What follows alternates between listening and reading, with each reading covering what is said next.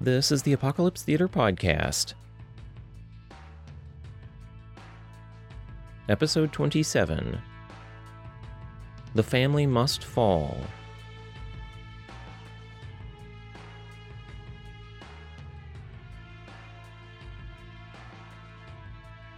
One. February 2014. The taxi driver slowed on the Incheon Bridge Expressway, protesting against Kashi's insistence that she get out right here. Several cars honked their horns and sped around them as the driver put on the hazard lights and pulled to the right. Kashi dropped 40,000 won, or about $40 American, onto the passenger seat and got out into the rain quickly.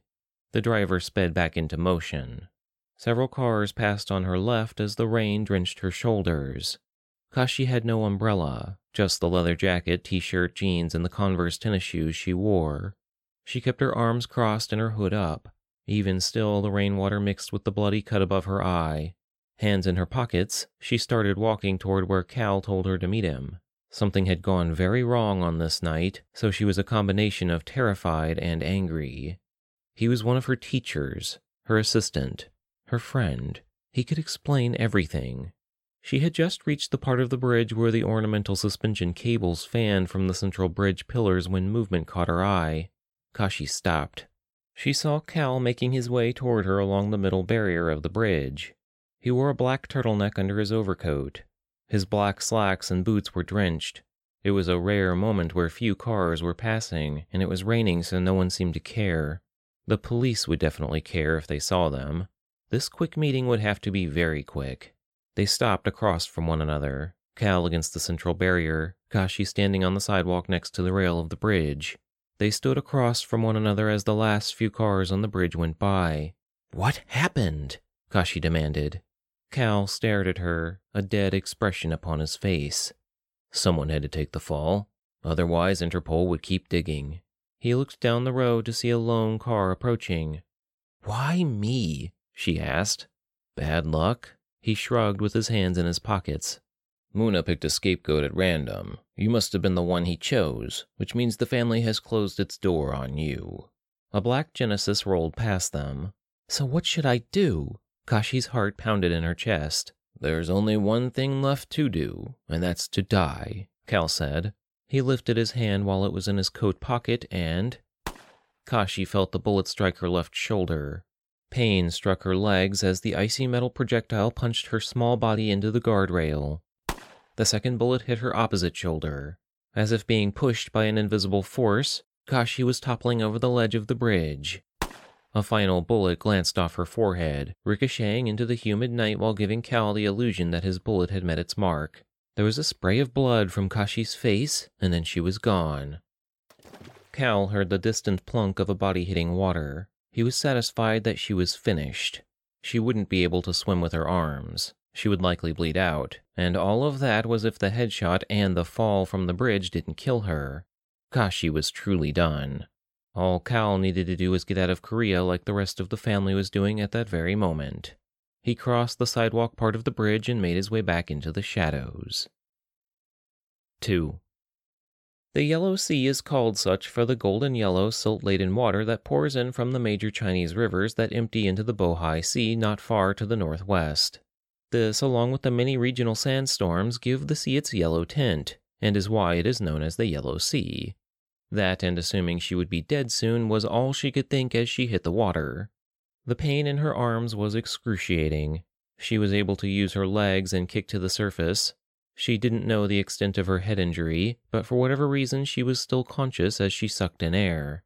Red filled her vision. She fought against the pain in her left shoulder to raise her hand to her forehead. The sensation in her fingers felt a folded piece of flesh an inch across just below her hairline. No bullet hole, however. That was extremely lucky. It must have taken an hour for her to kick to the shore to the west while following Incheon Bridge. Unsodong was the district where Incheon International Airport was located, about 20 minutes by bridge to the northwest of Incheon. Kashi sopped up the rocks to the barrier wall and climbed over. She began walking toward Nambukdong. She kept to the sidewalks, keeping her hands in her pockets and her hood up. She shivered in the February cold, but kept moving. 45 minutes later, Morning twilight filled the sky over Inchin. Gashi hammered on Nukde's door. She rested her face upon her fist, feeling like she was on the verge of getting frostbite. It took him a long time to answer. When he did, Kashi fell into his arms. "Hi, go!" He scrambled to carry her inside. He placed her on the floor, looked to see if she had been followed, then closed and locked the door behind him. "What happened?" He sat next to her and inspected her forehead. Kashi's head lolled back and forth, but Nukde didn't wait for her to respond. He hurried into the bathroom, grabbed his medical kit, and set it on the couch behind him. It was as he was dabbing a cloth of peroxide on her shoulder that she lost consciousness. "Hey, Kashi!" Someone slapped her face. "Hey, wake up!" Nukde shook her chin. Kashi lulled back to consciousness, barely able to remember anything that had happened for a few seconds. The bullet had been removed from her shoulder, and the other wounds she'd incurred had been bandaged. Nukde had a backpack on his shoulder, along with a small go bag prepared for her. "Kashi, we have to leave," he said. "Our plane departs in 3 hours. I was able to get Joffrey to get you a ride with me." Kashi's eyes widened. No, I can go by myself." "No, you can't." He pointed at the television that had been playing subtly in the background. The news anchor was speaking seriously while her picture was displayed in the box to the right of the screen. The woman spoke of how Che Mei-ri had been a suspect of a spate of murders, which she had, along with the rest of the family the previous evening, one of which had claimed the life of Samsung heir Choi Min-chun, a notable playboy, gambler, and part-time DJ rapper. While Kashi had claimed her live targets the night before, Choi Min-chun wasn't one of hers. That made her think of her final target, how it had been a single phone sitting in an office at the top of an empty office building. It was a complete setup. She had heard police sirens, then the fire alarm went off. "If you don't come with me right now, you're screwed," said Nukde. He gave her a pair of slacks, t-shirt, blouse, and hat to wear. Kashi changed, put her black hair into a ponytail, and wore the hat as she carried the go-bag with her out to Nukde's Audi sedan.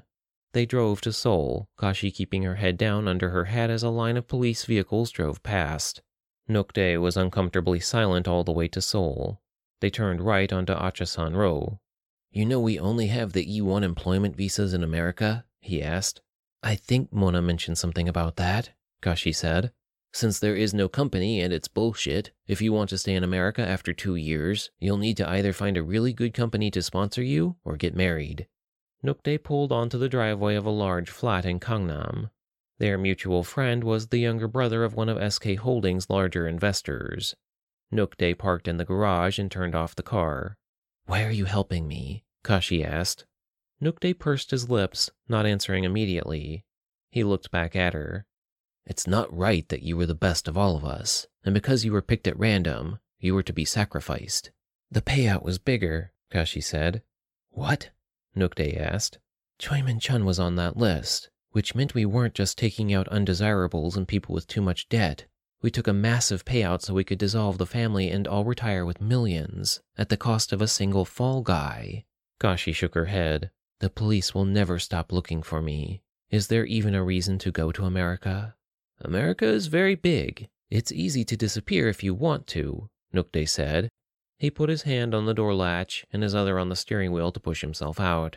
"My friend is taking you for an additional 100,000 American dollars. I told him you're my girlfriend. Our payout was 12 million each. It's a small price to give an old friend the chance to start over and award her the retirement she deserves. Just remember who helped you later." "I'll pay you back, I promise," Kashi said. He shrugged. "Probably not. I plan to disappear myself, and so does everyone else. Don't bother holding a grudge. It was nothing personal, I'm sure." It was that last bit that planted the seed in Kashi's mind. She had been concerned for her future until that moment. The two got out and made their way toward the expensive apartment flat. She expected a bullet to the brain at every second, but none came. It was good, but it would be best if they ended her. She noticed a helicopter on the helipad above the estate. Within 45 minutes, they were on it, flying over Seoul with Nukde's friend and the helicopter pilot toward Incheon Airport.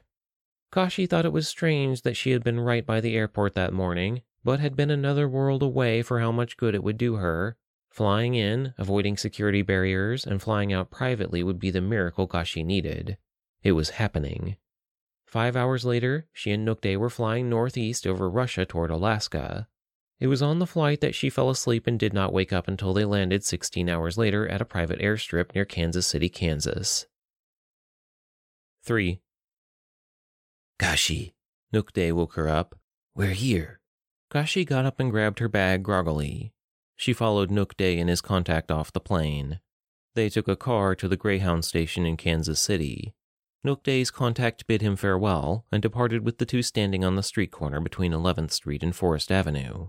Looks like this is where you and I part ways, Nukde said with a heavy breath. Good luck to you. Kashi grabbed his arm. Muna trusted you more than anyone else. He had you make everyone's passports and visas. There are 8 people who either think I'm dead or who would benefit greatly from me being dead, you included. So what? You're here now and no one but me knows it. What more do you want from me? Nukde asked.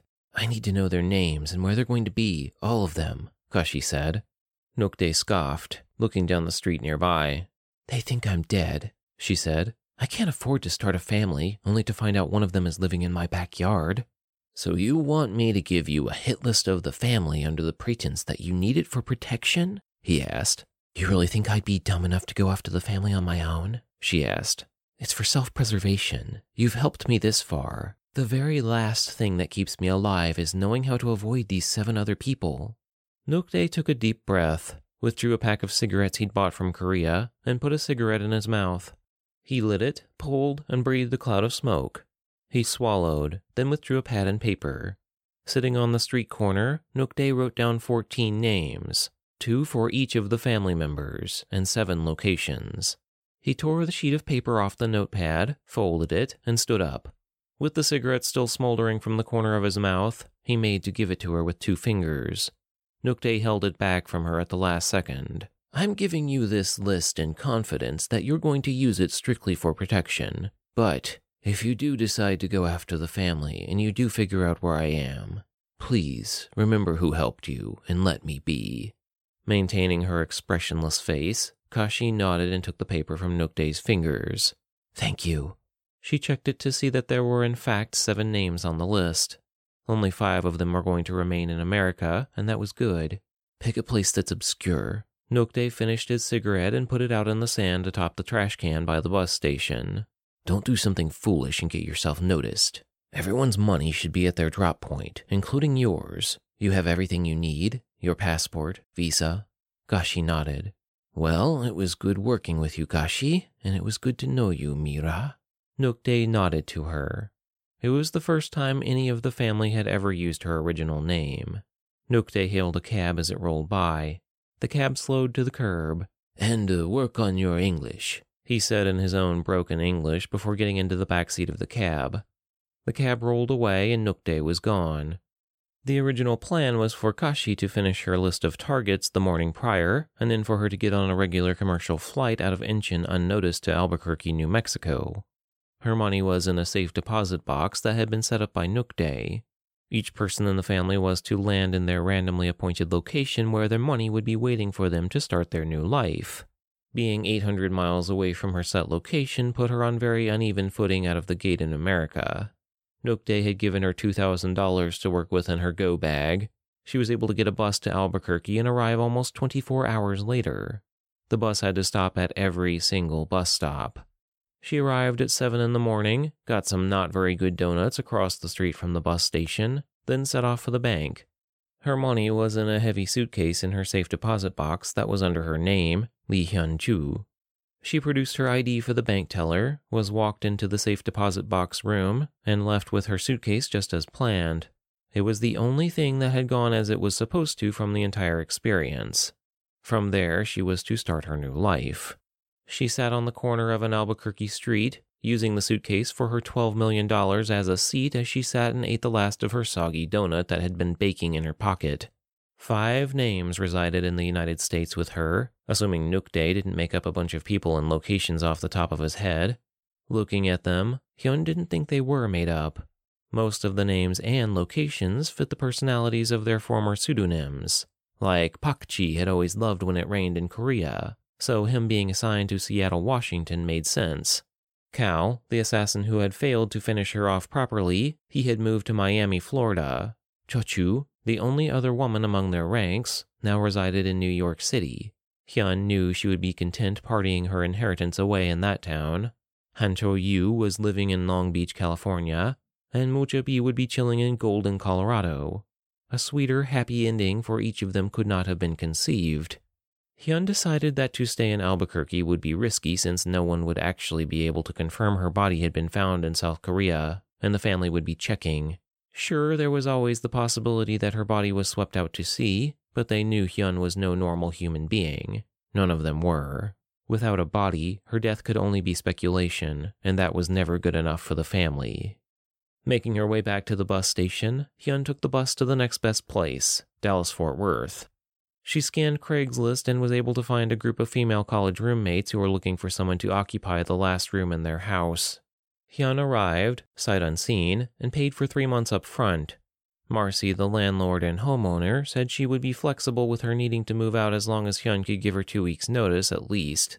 Please tell me if you're going to have some dude come over and stay for a month or something. Marcy rolled her eyes in the living room before grabbing a bong from under the table. She brandished it at Chelsea, the redhead who was parked on the couch with her feet on the ottoman. And make sure you do your shit outside. I don't care how cold it is.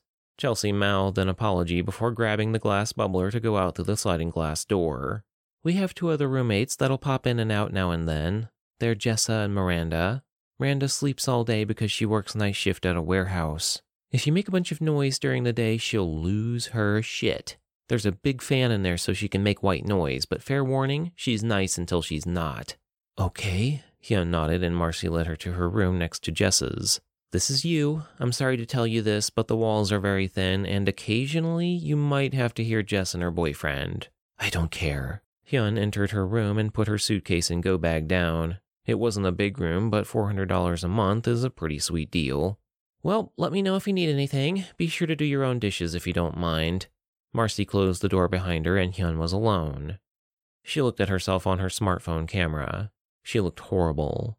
She could just see the Band-Aid that Nukde had placed on her forehead beneath her hat. The girls ordered pizza, drank tequila, and planned to marathon a bunch of Keanu Reeves movies.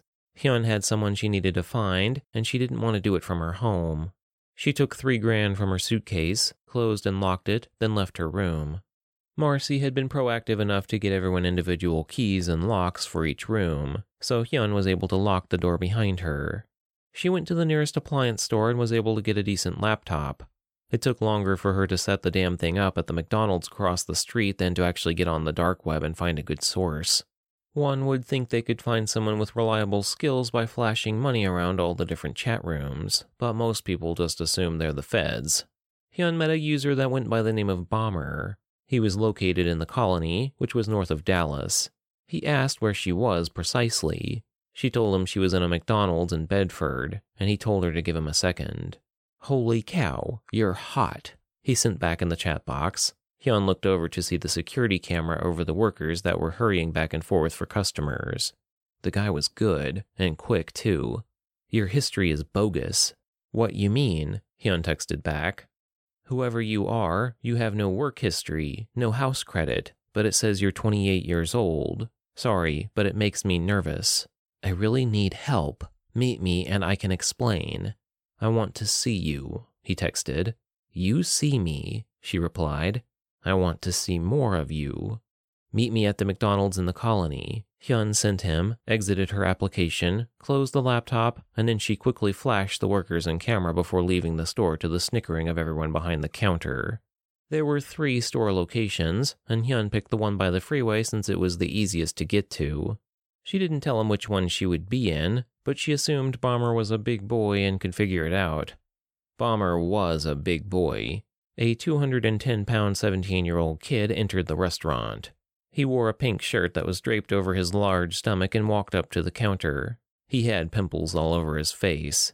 He ordered 2 Big Macs, an extra-large Sprite, and 2 orders of extra-large fries. Hyun's mouth was open in shock as the boy placed his tray at her table and slid into the booth across from her. You want some fries? He held 3 out to her in his dirty fingers. Are you Bomber? Hyun asked lowly. He gave her a big cheese and nodded. You're still in school, no? Hyun asked. Who needs school? Bomber shrugged. I can do whatever I want. I need someone with experience, said Hyun. I can't afford to make any mistakes. It's fine. I got 10 years of experience, Bomber said, shoveling fries into his mouth. So you would know how to get me a military-grade block of M112C4 for an M183 demolition charge assembly? Bomber paused in mid-chew. What are you trying to do? I'm not into any crazy shit. The world is 7 people too heavy. I have 7 targets. Help me deal with my targets, and $2 million are yours.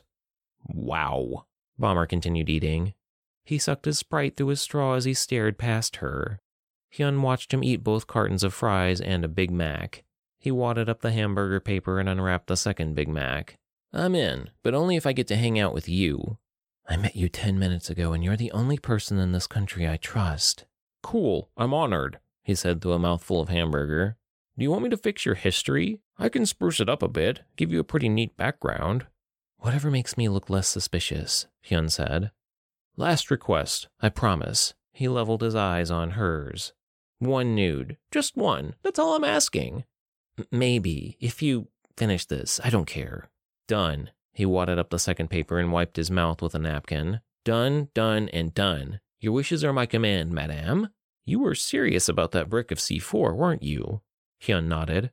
Damn. Bomber pursed his lips while tonguing food from the corners of his mouth. I think I can get my hands on it. Also, do you know how to hack a television monitor? Hyun asked. Depends on if it's connected to the interwebs, he said. If so, sure, not hard at all. Need any other military equipment? I'll send you my list, Hyun said. Excellent. Well, I hope to spend more time with you soon, Bomber said. Here's my number. Hyun took it, called him, and both saved the other's number. Pleasure doing business with you, Bomber shrugged. He shook Hyun's hand that was tiny in comparison to his, and then the two parted ways. Hyun went back home where the girls were already trashed. They had brought several boys over. 3 of them were smoking with Chelsea outside on the back patio around a large table beneath an orange backyard light. One of the boys was sitting on the outer edge of the group with a drawing pad in his lap as he scribbled something she couldn't see. Hyun took a shower for the first time since she had swam out of the Yellow Sea in South Korea. They had tried to kill her. None of them cared. No one tried to intervene. No one tried to help her except Nookday. Some family. She left the restroom, almost ran into one of the boys who had been on the back patio, but Hyun was so tired, she barely registered him as she went around, entered her room, and locked the door. She slept on the floor without a bed, or even clothes to change into. She was able to sleep now, knowing her priorities had been dealt with. 4. Hyun felt the .32 kick, but maintained her aim upon the silhouette paper target at the end of the shooting range. She was out of ammunition.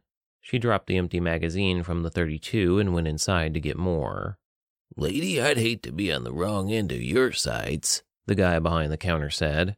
Think I could get another box? Hyun asked. Sorry, we're closing here in about 10 minutes, so we gotta wrap everything up, he said. Yeah, I know a 24-hour place if you're interested. Sure, Hyun said. The guy gave her a business card for a place near Dallas. Thanks. She placed the .32 in its magazine on the counter and paid out her tab. $450 for 6 hours of bullets. She had tried multiple weapons of different grades and sizes while the staff at the gun range sat back in shock as she pinned every target in the head without missing a single shot. By the way, he said, motioning at the men watching her over their shoulders, both staff and other shooters. You ever need anything, just say the word. It was almost dark when Hyun went out to her car. She had purchased a modest 2011 Honda Civic until she had time to put together a good business front. That wouldn't be something she could focus on for another few years. She got in and found a spam of texts from Bomber. He had a bead on her brick, which was good. She had asked him to stop trying to flirt with her, but he kept doing it. Occasionally, he would send her charming photos of himself. It was awkward because Hyun was 11 years older than him, and she hadn't sent him a single photo of her. On the other hand, Bomber was so resourceful, he could probably look at her whenever he wanted.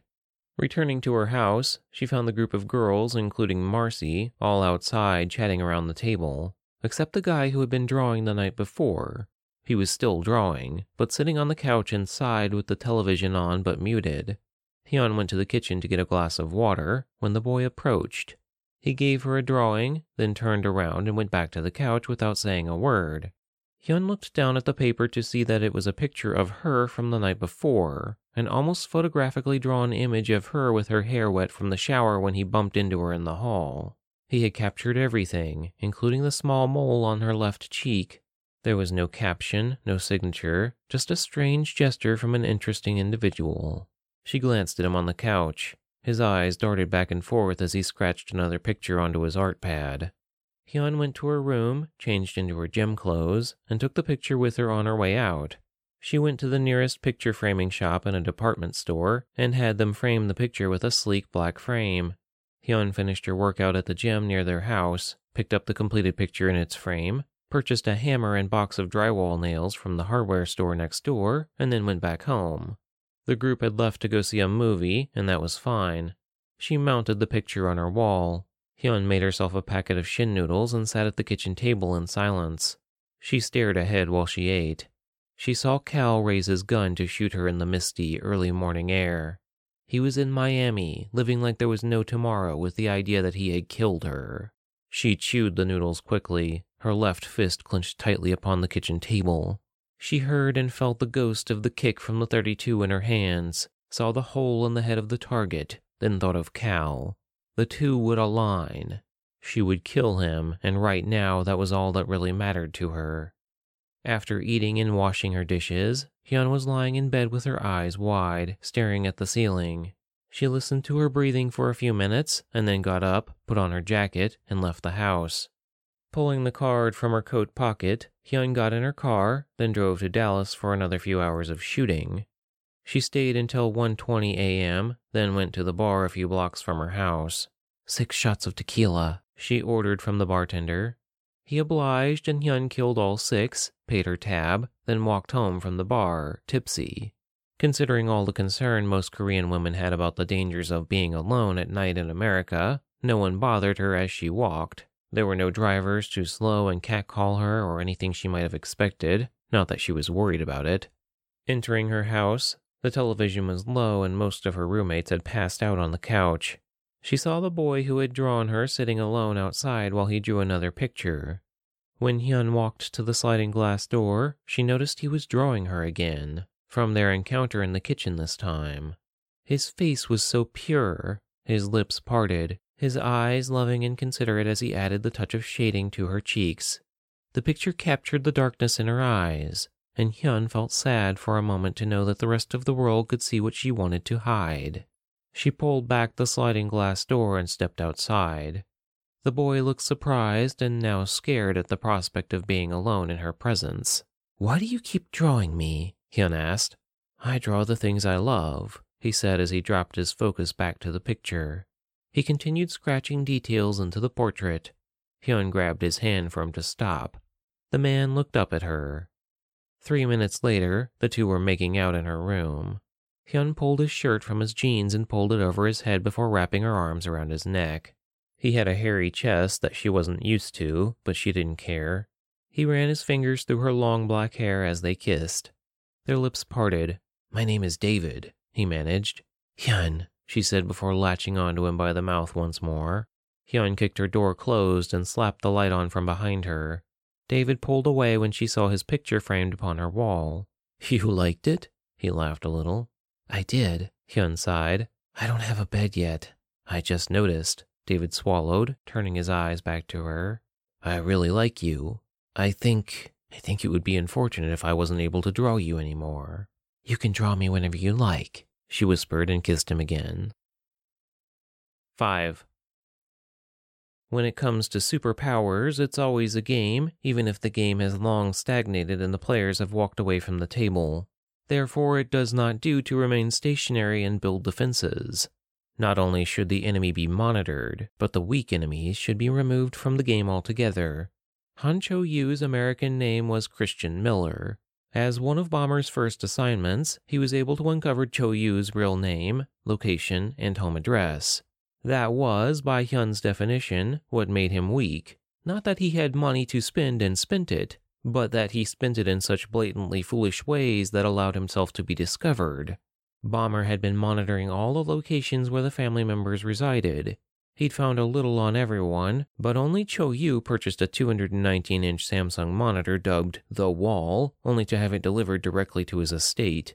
Hyun wondered how fast her life would end if she had been so vain and obvious with her money. But that's all she needed. Christian Miller was as dead as any target she had ever been ordered to execute. She would do it with the professional skill she was accustomed to, and he would be laid to rest honorably. Bomber tracked Cho Yu's bank statements and found his social media profile. He was having a party the following Friday. Bomber sent Hyun his social info. Hyun was able to see exactly one of her brothers in arms for years, standing in front of a turntable with his hat backwards as he grinned. She remembered how quiet he had been when they were kids. All 8 of them had been children when they began. It was when they were their most deadly. Hyun could recall seeing him with a face full of pimples in high school. She knew that he had been working on music in his off time between school and work. The family could spend time together in the office, but they were never to socialize outside. South Korea was a small country, and any breach of security could compromise every one of them.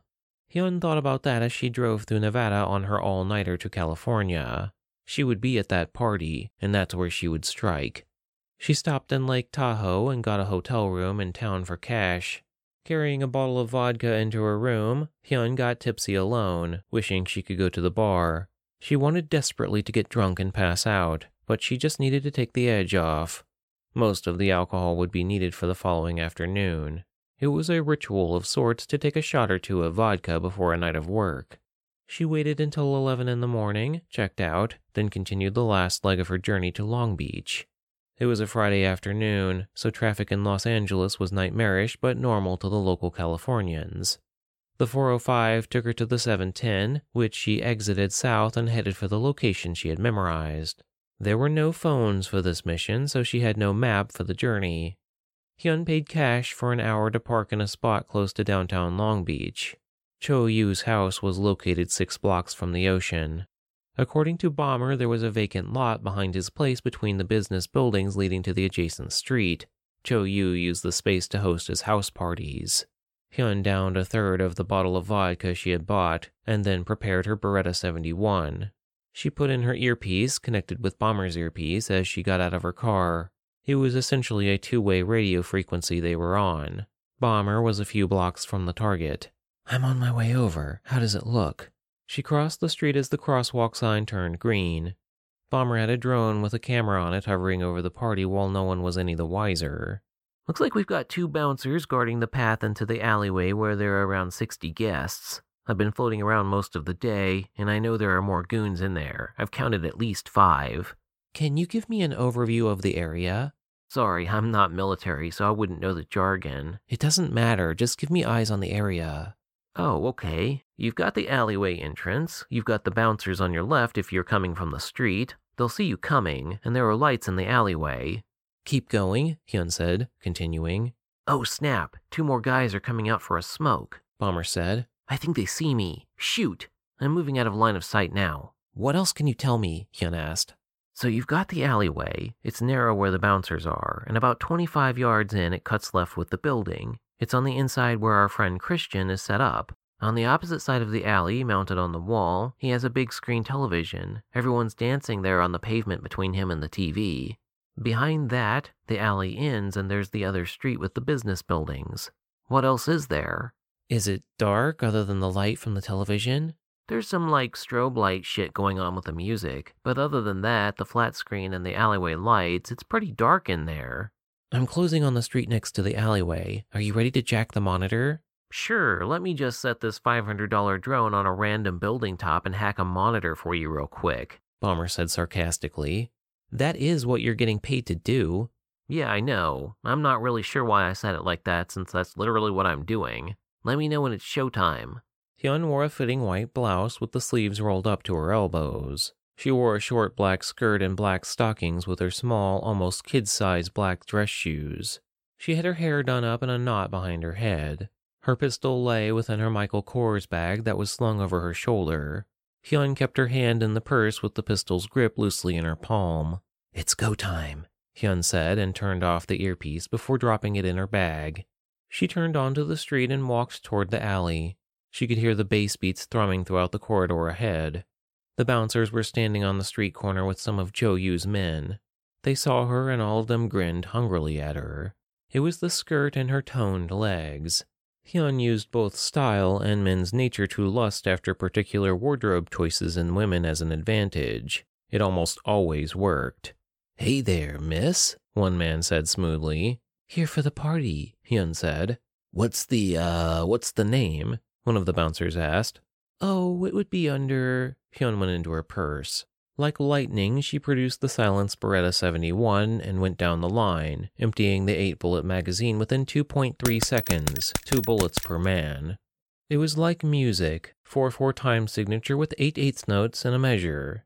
The beats don't change, the notes don't change, and yet it's the execution that makes all the difference.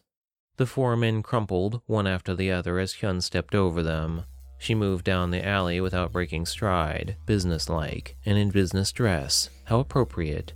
She dropped the spent magazine and reloaded a second one. On the television monitor opposite to Cho Yu's DJ setup, Bomber's face was upon the screen as he yelled nonsensically into the camera.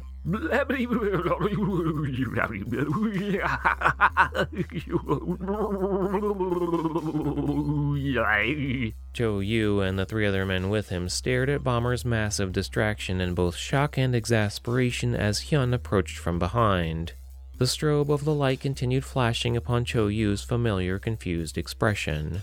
She placed the pistol nozzle to the back of Cho Yu's head that was covered with his Steeler's cap, pulled the trigger, then moved the pistol aim to the other men as she'd done with the previous 4.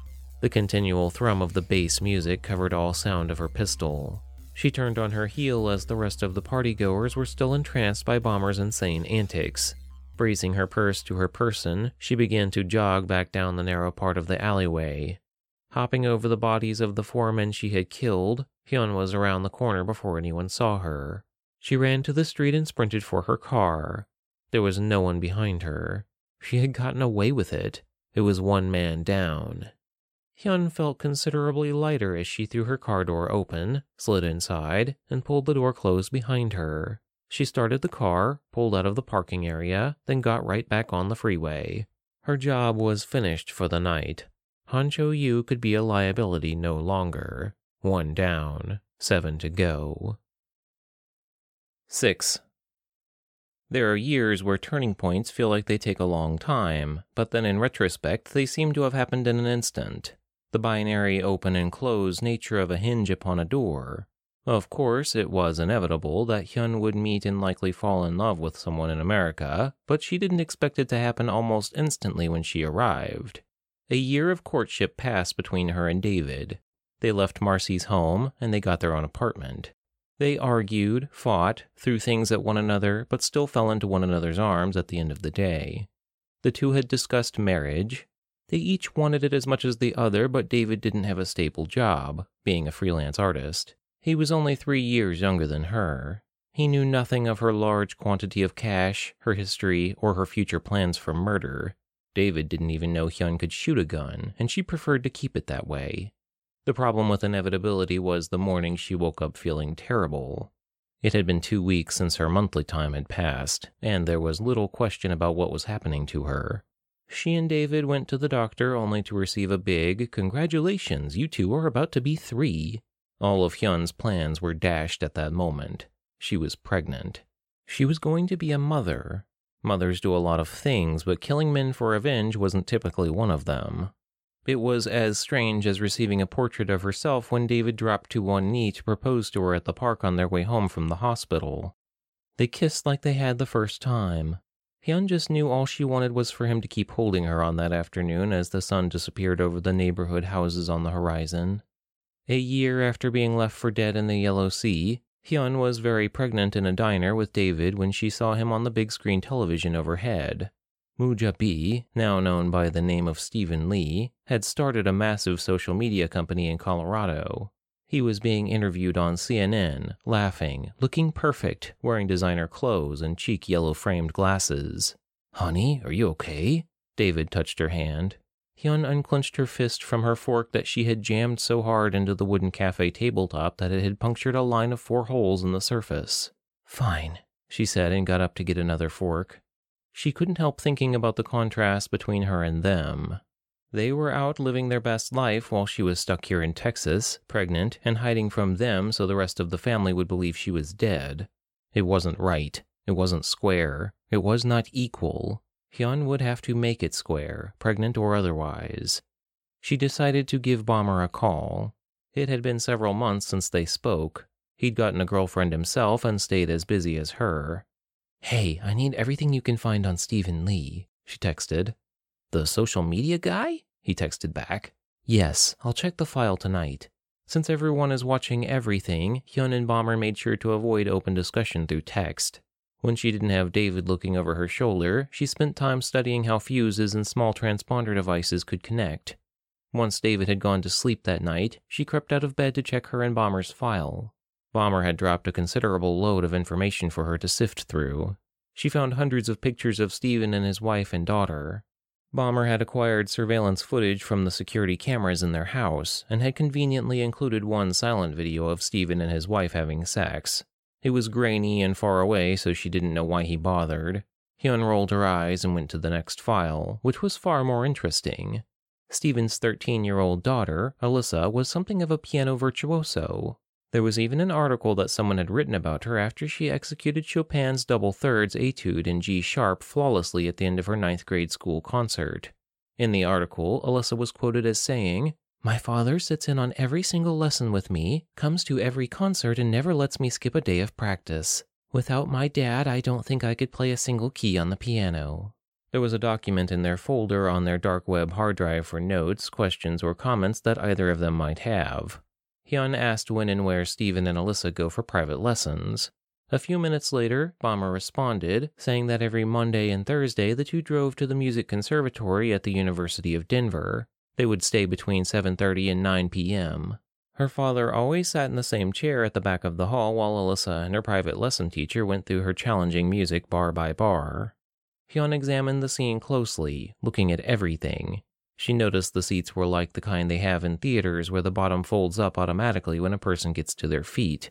Hyun asked him if he could get her a sped-up time-lapse of the day into a minute. That took Bomber a little longer, but he delivered. Hyun saw different college kids coming and going through the hall. Sometimes the chairs were full of students, sometimes they were completely empty other than just 5 or 6 people. Only in the evening did Stephen Lee sit alone while Alyssa worked at the piano. And sure enough, it was always in the same chair. He never deviated. She asked when the janitor came through on average early in the morning. Bomber said it was usually between 1:30 and 2:30 a.m. He added that people could arrive as early as 4:30 in the morning on any given day. It was plenty of time. The pieces were falling into place. The equation was there, and all Hyun had to do was make it happen. She thanked Bomber and told him to stand by. Getting David on board for a trip to Colorado would be a hard sell. He was stressed because regardless of how many applications he put into art departments around the Metroplex, he couldn't seem to get a call back. A crazy scheme entered Hyun's mind. If money was technically no object, she could make a few things happen if she wanted. She would just need to enlist the help of Bomber, and he would be happy to keep David occupied while she did her business. Hyun dropped all the instructions that were necessary for Bomber to know, along with the necessary funds for the project, into their dark web folder. 2 weeks later, Hyun had to act surprised when David received an email from someone in Golden, Colorado. "He said he saw one of my pages and wanted to give me an interview for a big company that's going to be involved in one of those new superhero movies. He's thinking in a few years I might run the whole art department."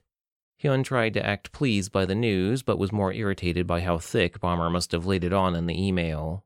"We can go. When is the interview?" "It's Thursday evening," said David. "I hope that's okay." "Sure," Hyun said. "I'll see if I can find some hotels." She had already booked the hotel before talking to David. She had to do this. She couldn't let another year pass without making progress.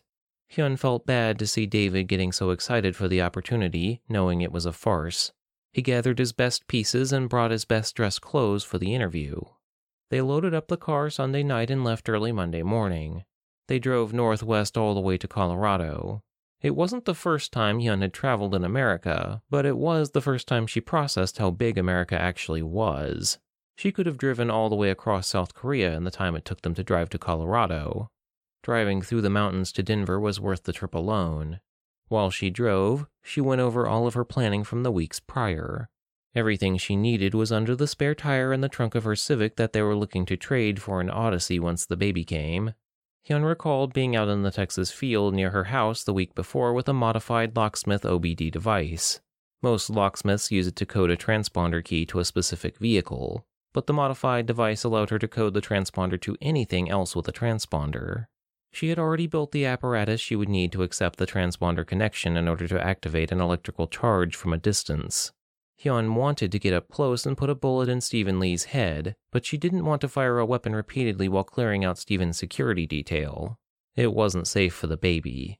Getting access to Stephen and even killing him was easy. What was not easy was to end him and only him without even being in the room at all, and that was the only way this was going down. Once Hyun had programmed the key to the other transponder, she tested the device in the field. She stood about 50 yards back, pressed the unlock button on the old Hyundai transponder key that was linked to the opposing transponder across the field, and watched the puff of smoke that signaled the charge had gone off as expected. 50 yards would be close enough for her to get in, press the button, then leave.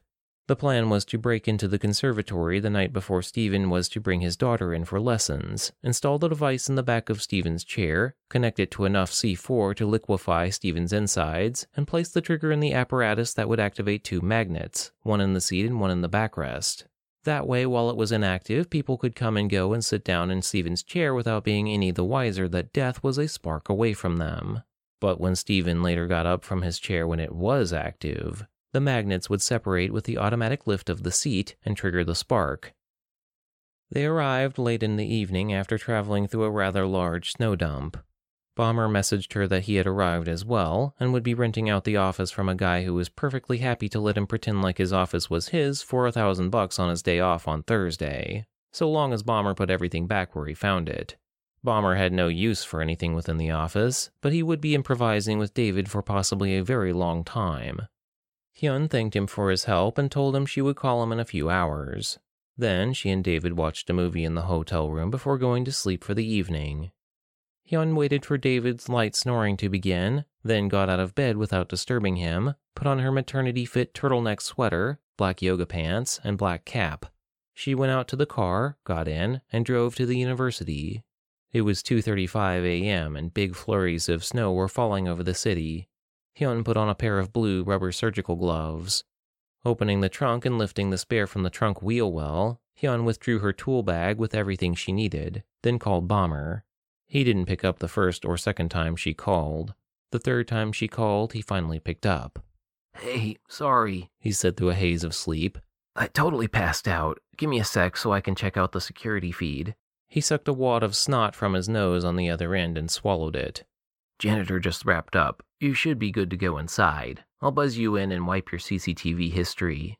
Hyun thanked him and kept him on the line with a pair of Bluetooth headphones. The door that required a card key to enter flashed from red to green when she put her hand on it. She entered and followed the path that rounded the stairwell leading up to the second floor where the piano room was located. She must have counted the seats from both sides of the back aisle where he sat 1,000 times. It was 8 chairs from the left, 7 from the right. There was never any deviation. It was always where he sat to watch Alyssa play.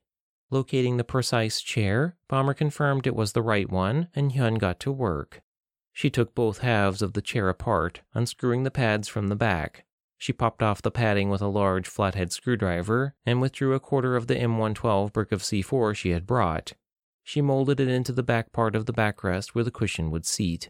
Placing the wired magnet apparatus into the bottom of the cushion groove where there was just enough room for it to seat, Hyun plugged the spark point into the gray putty-like substance. She placed a fresh AA battery in the device, which automatically powered it on. The device was inactive until she pressed the transponder key, but it was currently on at the moment. She replaced the cushion and screwed it back into place. She opened the bottom part of the seat and taped the opposing magnet in line with the middle where the other magnet was set. The light on the device around the magnet glowed blue when she floated the seat without the cushion where it would be when someone sat down. She emulated the motion of the seat swinging away, and the light went out. That meant the device would function perfectly. Hyun screwed the bottom seat back together and put it back in line with the other seats. By the end, she was looking at the chair as it looked identical to the other chairs around it. No one would be the wiser to anything being off-kilter with the situation. It was time to leave. Hyun quickly gathered her tools and left the conservatory. Bomber cleared her history with the cameras, and it was as though she had never been there at all. She had to slow drive through the snow to get back to the hotel. It was almost 4:50 in the morning by the time Hyun got back to their room. David was awake and wondering where she went. She told him she left some medicine in the car and couldn't find it. The two went back to sleep, Hyun snoring louder than David from how tired she was from the trip and setting up the massively illegal explosive device long into the morning. David was grouchy when he woke up. He complained that the pictures he brought weren't good enough to showcase for his work. He tried to draw something new but only got frustrated. The two argued most of the morning and afternoon, but they made up right before he had to leave for the interview. Hyun, acting like she was going to be relaxing in the hotel room, gave him a loving hug and kiss before sending him on his way. The moment she closed the door, she got dressed and left for the conservatory. The hard part was out of the way. All she had to do was press a button. "Good morning, David," Bomber said as he opened the door to the office. He was wearing a suit that was too small for him, but his hair and glasses looked sleek and well done. "Morning. Are you an intern? I'm here for a job interview," David said. "No, I'm the one doing the interview." Bomber gave his signature grin. There were orange Cheeto crumbs on the corners of his mouth, and he hadn't brushed his teeth in several days. "Name's Richie Davis, but you can call me Rich, or Richard, or Dick." David paused with his pictures half out of his portfolio. "I'll stick with Rich. You are hiring an artist, right? This looks like a lawyer's office," David said. "Oh, yeah. We're totally looking for someone to shake up our art department, or lack thereof," Bomber said. "Over the phone you said I might be running the art department in a few years," said David. "Now I'm learning you don't have one? This is a serious interview, right? I drove a long way to get here." "Oh, yeah," Bomber swallowed hard, trying to think on his feet. "Yeah, art, let's see. Draw me like a French bulldog." He grabbed a legal pad from the desk with a pen and handed it to David. David looked at the legal pad. "You want me to draw a French bulldog on this legal pad for no purpose. I will pay you $150 right now to draw me a French bulldog," Bomber said. "I thought you said something about superheroes for an upcoming movie," David said. "You can draw a superhero if you want, but," Bomber reclined in his chair, "my girlfriend and I are looking to get a French bulldog and I think they're really cool. You want the job or not?" I want a job I can feel proud of when I go tell my fiancée that I got one.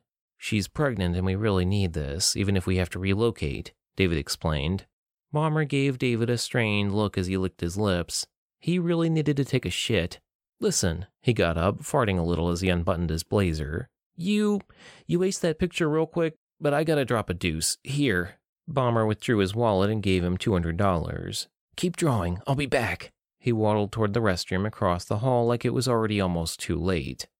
The door closed behind him as David stood there with $200 in one hand and the legal pad Bomber had given to him in the other. "Great," said Gareth Stone, Alyssa's piano instructor. He sat next to Alyssa as she played at the large concert grand piano that sat in the center of the second floor of the conservatory. Stephen Lee sat at the back of the hall in his usual seat. It was just the three of them in the whole hall. "Let's take it from the top." "5 more minutes, Mr. Lee," Gareth called up to him. Stephen waved and put his phone away to listen to Alyssa play the full second movement of Beethoven's Pathetique Sonata. He took off his glasses and covered his mouth with his hand. It was so beautiful, and Alyssa made it sound even more so. Stephen pictured the European countryside flowing, thought of Beethoven and how he loved to walk in nature. He thought about how lucky he was to have lived after killing hundreds of people throughout his career in South Korea. He had come a long way from that rundown house in Daegu. He remembered his first kill, how unremarkable it really was. A person is and then isn't. Stephen, or Mujabi as he had been known to the family back then, didn't know the target. He was just there to kill them. He had loved using a .44 Magnum. It wasn't quiet. It was messy, but it sent a message. That's why the family called him Mujabi. He had heard of targets surviving a double tap from a .22. There was no question about the target's death with a single tap from a .44. No second shot necessary. Stephen massaged his face and put his glasses back on as he stared at Alyssa. She was the product of her perfect mother, who should have been a supermodel in Stephen Lee's opinion. But Alyssa's naturally straight black hair, her long, delicate fingers, and height were all her mother. At least he did one good thing by helping create her. Alyssa finished the final repeat of the melody, then did the classical, playfully Beethoven conclusion. Stephen Lee clapped 3 times as he pushed himself up. He went to call, "Bravo! Bravo!" The seat flipped. Alyssa screamed as Gareth jumped out of the chair to his feet next to her. The fire alarm went off, but Stephen Lee wasn't around to hear it. His ears weren't even connected to his head anymore. "Well, David, this is absolutely wonderful," said Bomber as he surveyed the very well-done image of a French bulldog David had drawn after looking at pictures on his phone. "So I have to confess that this whole thing was political. I was supposed to say I interviewed a few artists for the marketing team, blah, blah, blah, but we're actually not hiring anyone at this time. I drove all the way here from Texas," David said, "and I'm extremely grateful for that, so I can tell my boss I did what he said to do, and, well, that's it. Here, I'm supposed to give you this $2,000 for your effort. This whole thing was a giant waste of time," David interrupted. "Yeah, gotcha. Have a good afternoon, dick." David immediately left the office, closing the door behind him. "That was rude," Bomber said to himself in the sudden silence, pursing his lips.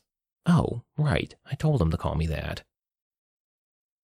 Hyun arrived at the hotel and walked past the staff, all of whom were watching the lobby flat-screen television that displayed the smoldering hole in the second floor of the University of Denver Music Conservatory building. She had done it, and without anyone seeing her. Before she stepped onto the elevator, Hyun overheard the newscaster mention that there was only one casualty from the explosion, and that was the social media guru, Stephen Lee, in what seemed like an almost coordinated attack. She went to her room, took a shower, and quickly changed. 15 minutes later, David entered the hotel room. He had taken off his tie and undone the top few buttons on his collar. "Well, I didn't get the job, but I did make $2,200 for a couple of French bulldog pictures." Hyun acted disappointed, but internally she was ecstatic that she had wiped the smile off Mujabi's face. They stayed the night at the hotel and checked out in the morning to go home. 7. Nuke Day's name in America was Tyler Moon. He ran a car mechanic shop in Nashville, Tennessee that specialized in Korean cars like Hyundai, Kia, and Genesis. Like the rest of the family, to hear of Stephen Lee's death was to cast suspicion on every other family member. Everyone worried about the possibility that Kashi might have come back for revenge. But it wasn't her style. Blowing up a person from a distance wasn't really anyone's style. Regular gunshot fatalities are one thing for law enforcement, but an explosion? Big departments get involved in explosions, which means investigations.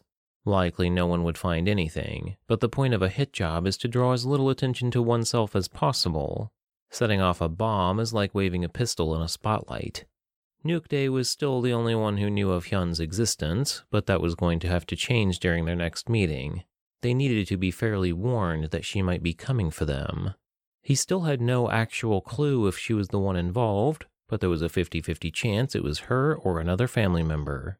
There were no other options. Nuke Day was thinking about that while he ate his morning breakfast at his daily cafe over his third cup of coffee, when 2 people entered through the glass front door.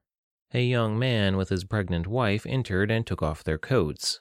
When the woman turned back around, Nuke Day saw that it was Hyun. His heart skipped a beat, and he put his coffee cup over his face. Hyun looked directly at him and gave him a smile as she and her husband or boyfriend followed the waitress to their table. Run the math.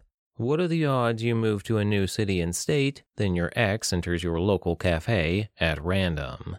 It wasn't impossible, but was quite the coincidence. Nuke Day checked the exits. He saw the waitress bringing food for another patron. If he dropped a $100 bill, he could just book it and they would be fine, right? The staff might be a little apprehensive that he took off, but it got him out. She knew where he was, which meant she might know where he lived and worked. How long had she been following him? How many days? Hyun might know every single thing he did for the last year. There was no running from her. He could either find a way to figure out what she wanted, or it was him or her. Nukdae's expression darkened as he ate the bacon and eggs that had become tasteless in his mouth. Could he use the 9mm in his back waistband to murder a pregnant woman right here in this cafe? He'd go to hard prison, probably for life, but he'd be alive. What if she didn't kill Steven and she just needed to talk to him? Nukdae could not think of a single instance where she would break all the rules to communicate with him for any reason at all whatsoever. Something was wrong. She was here for a reason, and Nukdae couldn't see a single valid purpose that didn't put him in some form of danger. He took a shaky breath, looked over at her to see her looking back at him from the corner booth where they'd been placed. Her eyes flicked to the restroom. Facing forward, Nukdae wiped his mouth with his napkin. He got the check from the waitress and dropped a 20 and a 10 in cash for payment and tip. He got up and made his way to the restroom. There was a men's and women's room. Nukdae went into the men's room. Hands shaking, he drew the 9mm pistol from his pants and thumbed off the safety. He was going to shoot her. He was going to have to. She was too much of a liability. He should have choked her out while she was unconscious in Korea. The door opened and Hyun entered and locked the door behind her. She wore a relaxed, dark wine-red maternity dress with her leather purse over her left shoulder. Her hand rested on top of the purse innocently. She didn't look ready to murder him, so Nukdae lowered his aim. What do you want?" he asked in Korean. "You like this diner because there are no security cameras here," said Hyun. "But there are security cameras across the street." "Did you kill Steven Lee and Cho Yu?" Nukdae asked.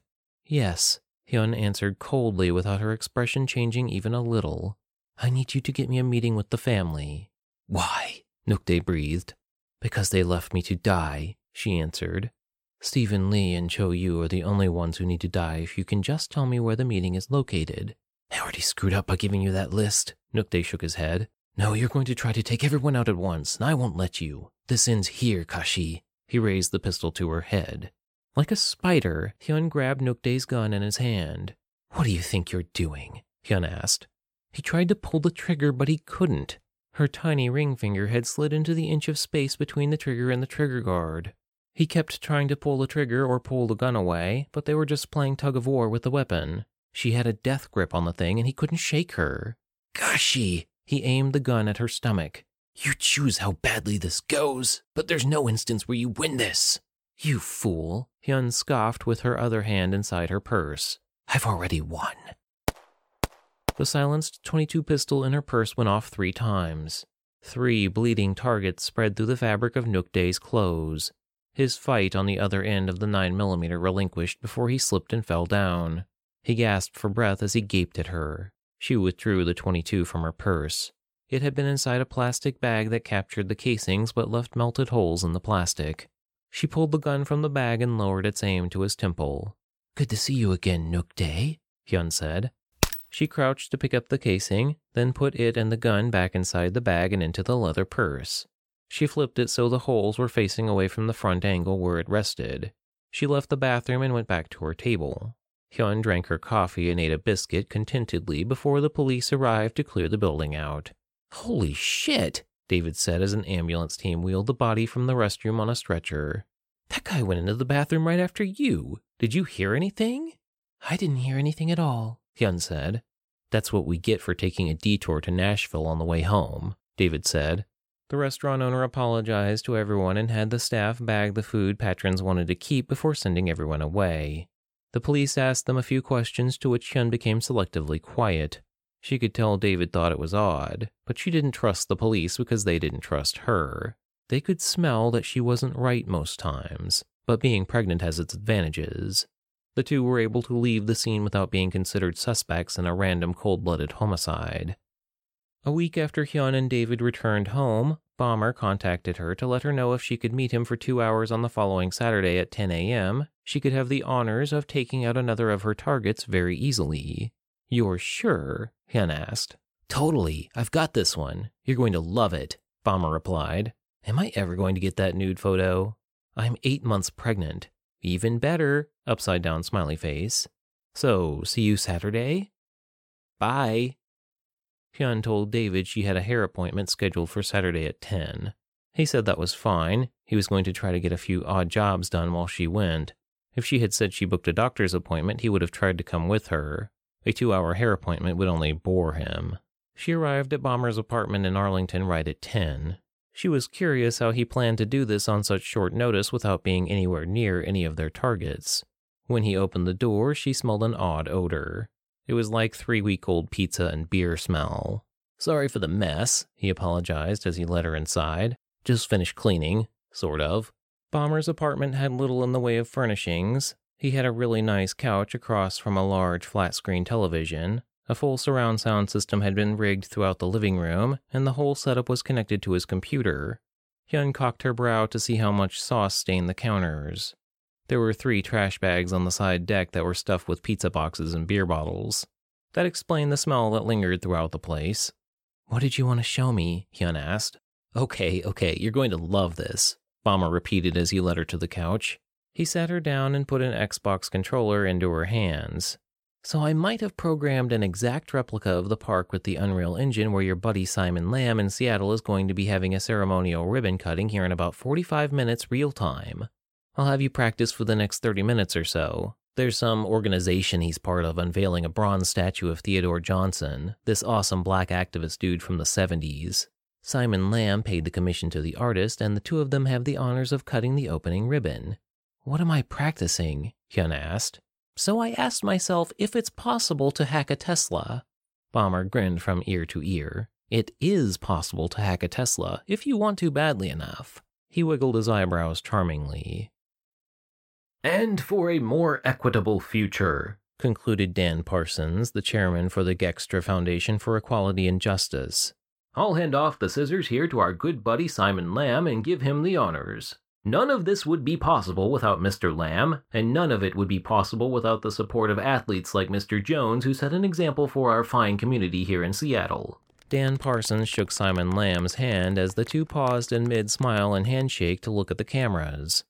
Parsons moved to Kirk Jones, a basketball player for the Seattle Redhawks. They shook hands in the same manner as he'd done with Lamb. One of Parsons' assistants gave him the scissors, which he took and gave to Simon Lamb with a nod. As Parsons stepped back, there were several cries of panic from people down the bicycle path.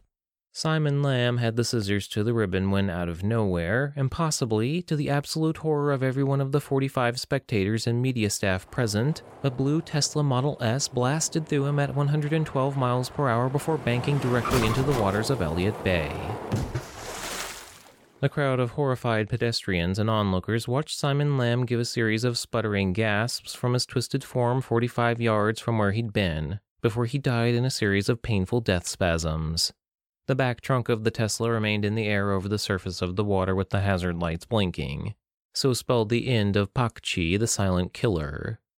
Back at Bomber's, Hyun high-fived Bomber as the video feed of the Tesla flashed blue on the screen from the lost connection.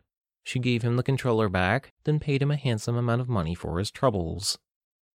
Hyun and David were married on May 16, 2015, a month before the baby was due.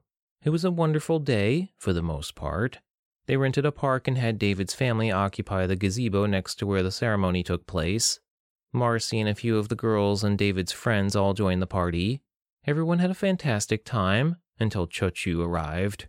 Hyun saw her watching from the trees across the lake while the preacher they had hired was reading his lines from the Bible. She had a clear shot. If she had wanted to kill Hyun, she could have. Once everyone was leaving for the reception that was being held at a wine venue across town, Cho-Chu, better known by her American name, China Che, walked right up to Hyun and David. She wore a yellow dress with a matching yellow headband, purse, and slippers. Hyun was prepared to take evasive measures, but Tina only gave David a card congratulating them on their unity. Hyun stared daggers at Tina. There was no reason for her to be here or to be interfering with Hyun's life except that she knew what Hyun was up to. She was trying to put a stop to Hyun's suddenly wayward activities. But Tina was a professional, and possibly just as dangerous as Hyun herself. "Hyun and I go way back," Tina said to David. "We used to kill the weekends in Seoul." "Stop this now," Hyun said in Korean. "I'm challenging you to a duel. No more backstabbing. One-on-one. You and me." Tina gave her a sad look before she turned her attention to David. "I'm throwing a party in New York in November. I'd like you to meet me there." Hyun and I need to catch up on a few things. All expenses will be paid by my assistant.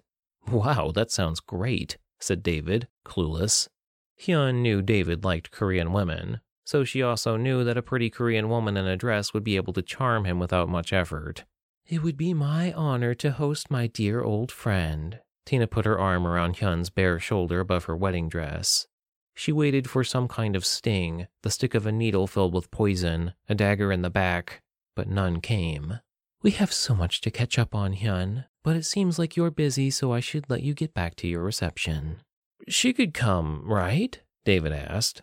Hyun rolled her eyes, trying to come up with excuses for why that wouldn't or couldn't be possible, but thankfully Tina beat her to the punch. I would love to, but I actually have a meeting this evening back home. I really just wanted to see Hyun on her wedding day. You look just as beautiful as we both used to imagine we'd be when we were kids. Tina gave a fake sniff and wiped the corner of her eye with her index finger. Hyun was about to break form and see if she could execute a finishing move on the woman before Tina gave them a quick bow. It was truly an honor to see you, and to meet your lovely husband, Hyun. Have a wonderful rest of your day. She flew all the way to Texas to give you a card and invite us to a party? David asked. Hyun turned to him, displaying through her eyes that he did not perform to her liking during the Tina Che exchange. He was intuitive enough to understand that she knew how he had melted for a pretty face, but that was all he saw. David didn't know that he was a quick gesture away from death. He didn't know that the insinuation of her sheer presence was an actual physical threat to all the two of them had built over the last year. The problem that rapidly unfurled over the course of the evening was that there was no way out. Tina's party would be held 6 months from then, and not only would she and David be there, but it would be Tina's final night on this earth. Patrick Grayson was born 2 weeks after the wedding. It was a painful birth that eventually required a C-section. Hyun was too small of a person for Patrick to emerge safely the normal way. It took her 2 months to feel well again, and even then she was only at half her strength.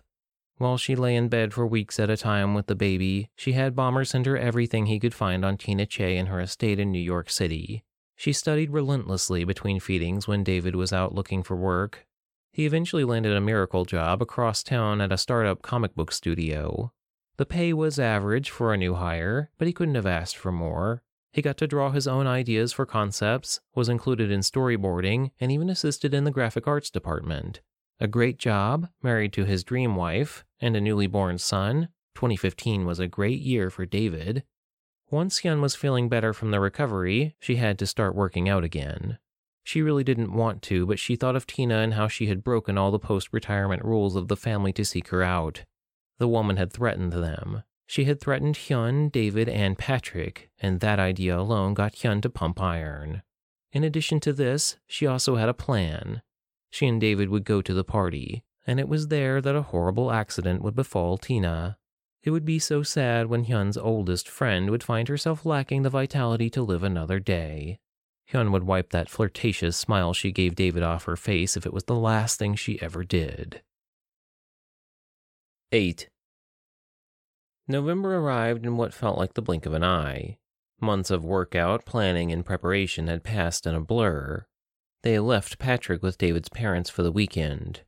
Hyun paid for Bomber's plane ticket, expenses, and lodgings in New York while she and David arrived at their hotel the night before Tina's party. "Have you seen Tina Che's bodyguard? Dreamboat," Bomber texted her. "It's a concern," Hyun texted. "The dreamboat part, or that you might have to destroy that beautiful face? Just look at his Instagram photos." Bomber dropped a bunch of glamour shots of Tina Che's Russian bodyguard, Jamie Jones, getting in and out of the water on the beach, showing off his six-pack and big muscles. "Guy can throw me around anytime he wants."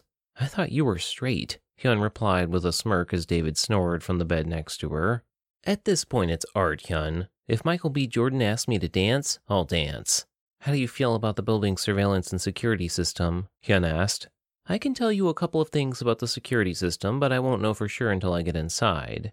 I can tell you she's using an attack and defense CTF to lock down her facility. Any security system that requires an OG decrypting process like this one is going to have some surprises for me. You'll be able to crack it, right? Haven't found a defense I can't hack, but it might take some time. As long as I have an active connection and my smartphone, I'll be okay. I'll be there at 7:30 in the evening tomorrow. Good luck." Good luck to you. Come back alive so you can pay me. I would hope you would remember who you're talking to. God, I love when you do that. Night, Bomber. Good night, Hyun. Hyun wore a gorgeous emerald green dress with a halter top that wrapped around her neck and descended down her figure to a maxi lower skirt. She wore a green headband and pointed-toe Mary Jane heels that matched her dress. While her bare legs emerged from the slip when she walked, it was impossible to see the stretchy yoga boxers she wore. She had a lethally sharp 5-inch blade tucked in a sheath braced to her outer thigh beneath her skirt. In her purse was her modified half-by-28 Sig Silence Beretta 71-22 pistol. There were 8 additional preloaded heel-release magazines in perfectly fit pouches that were sewn into the walls of her purse, each with 8 rounds.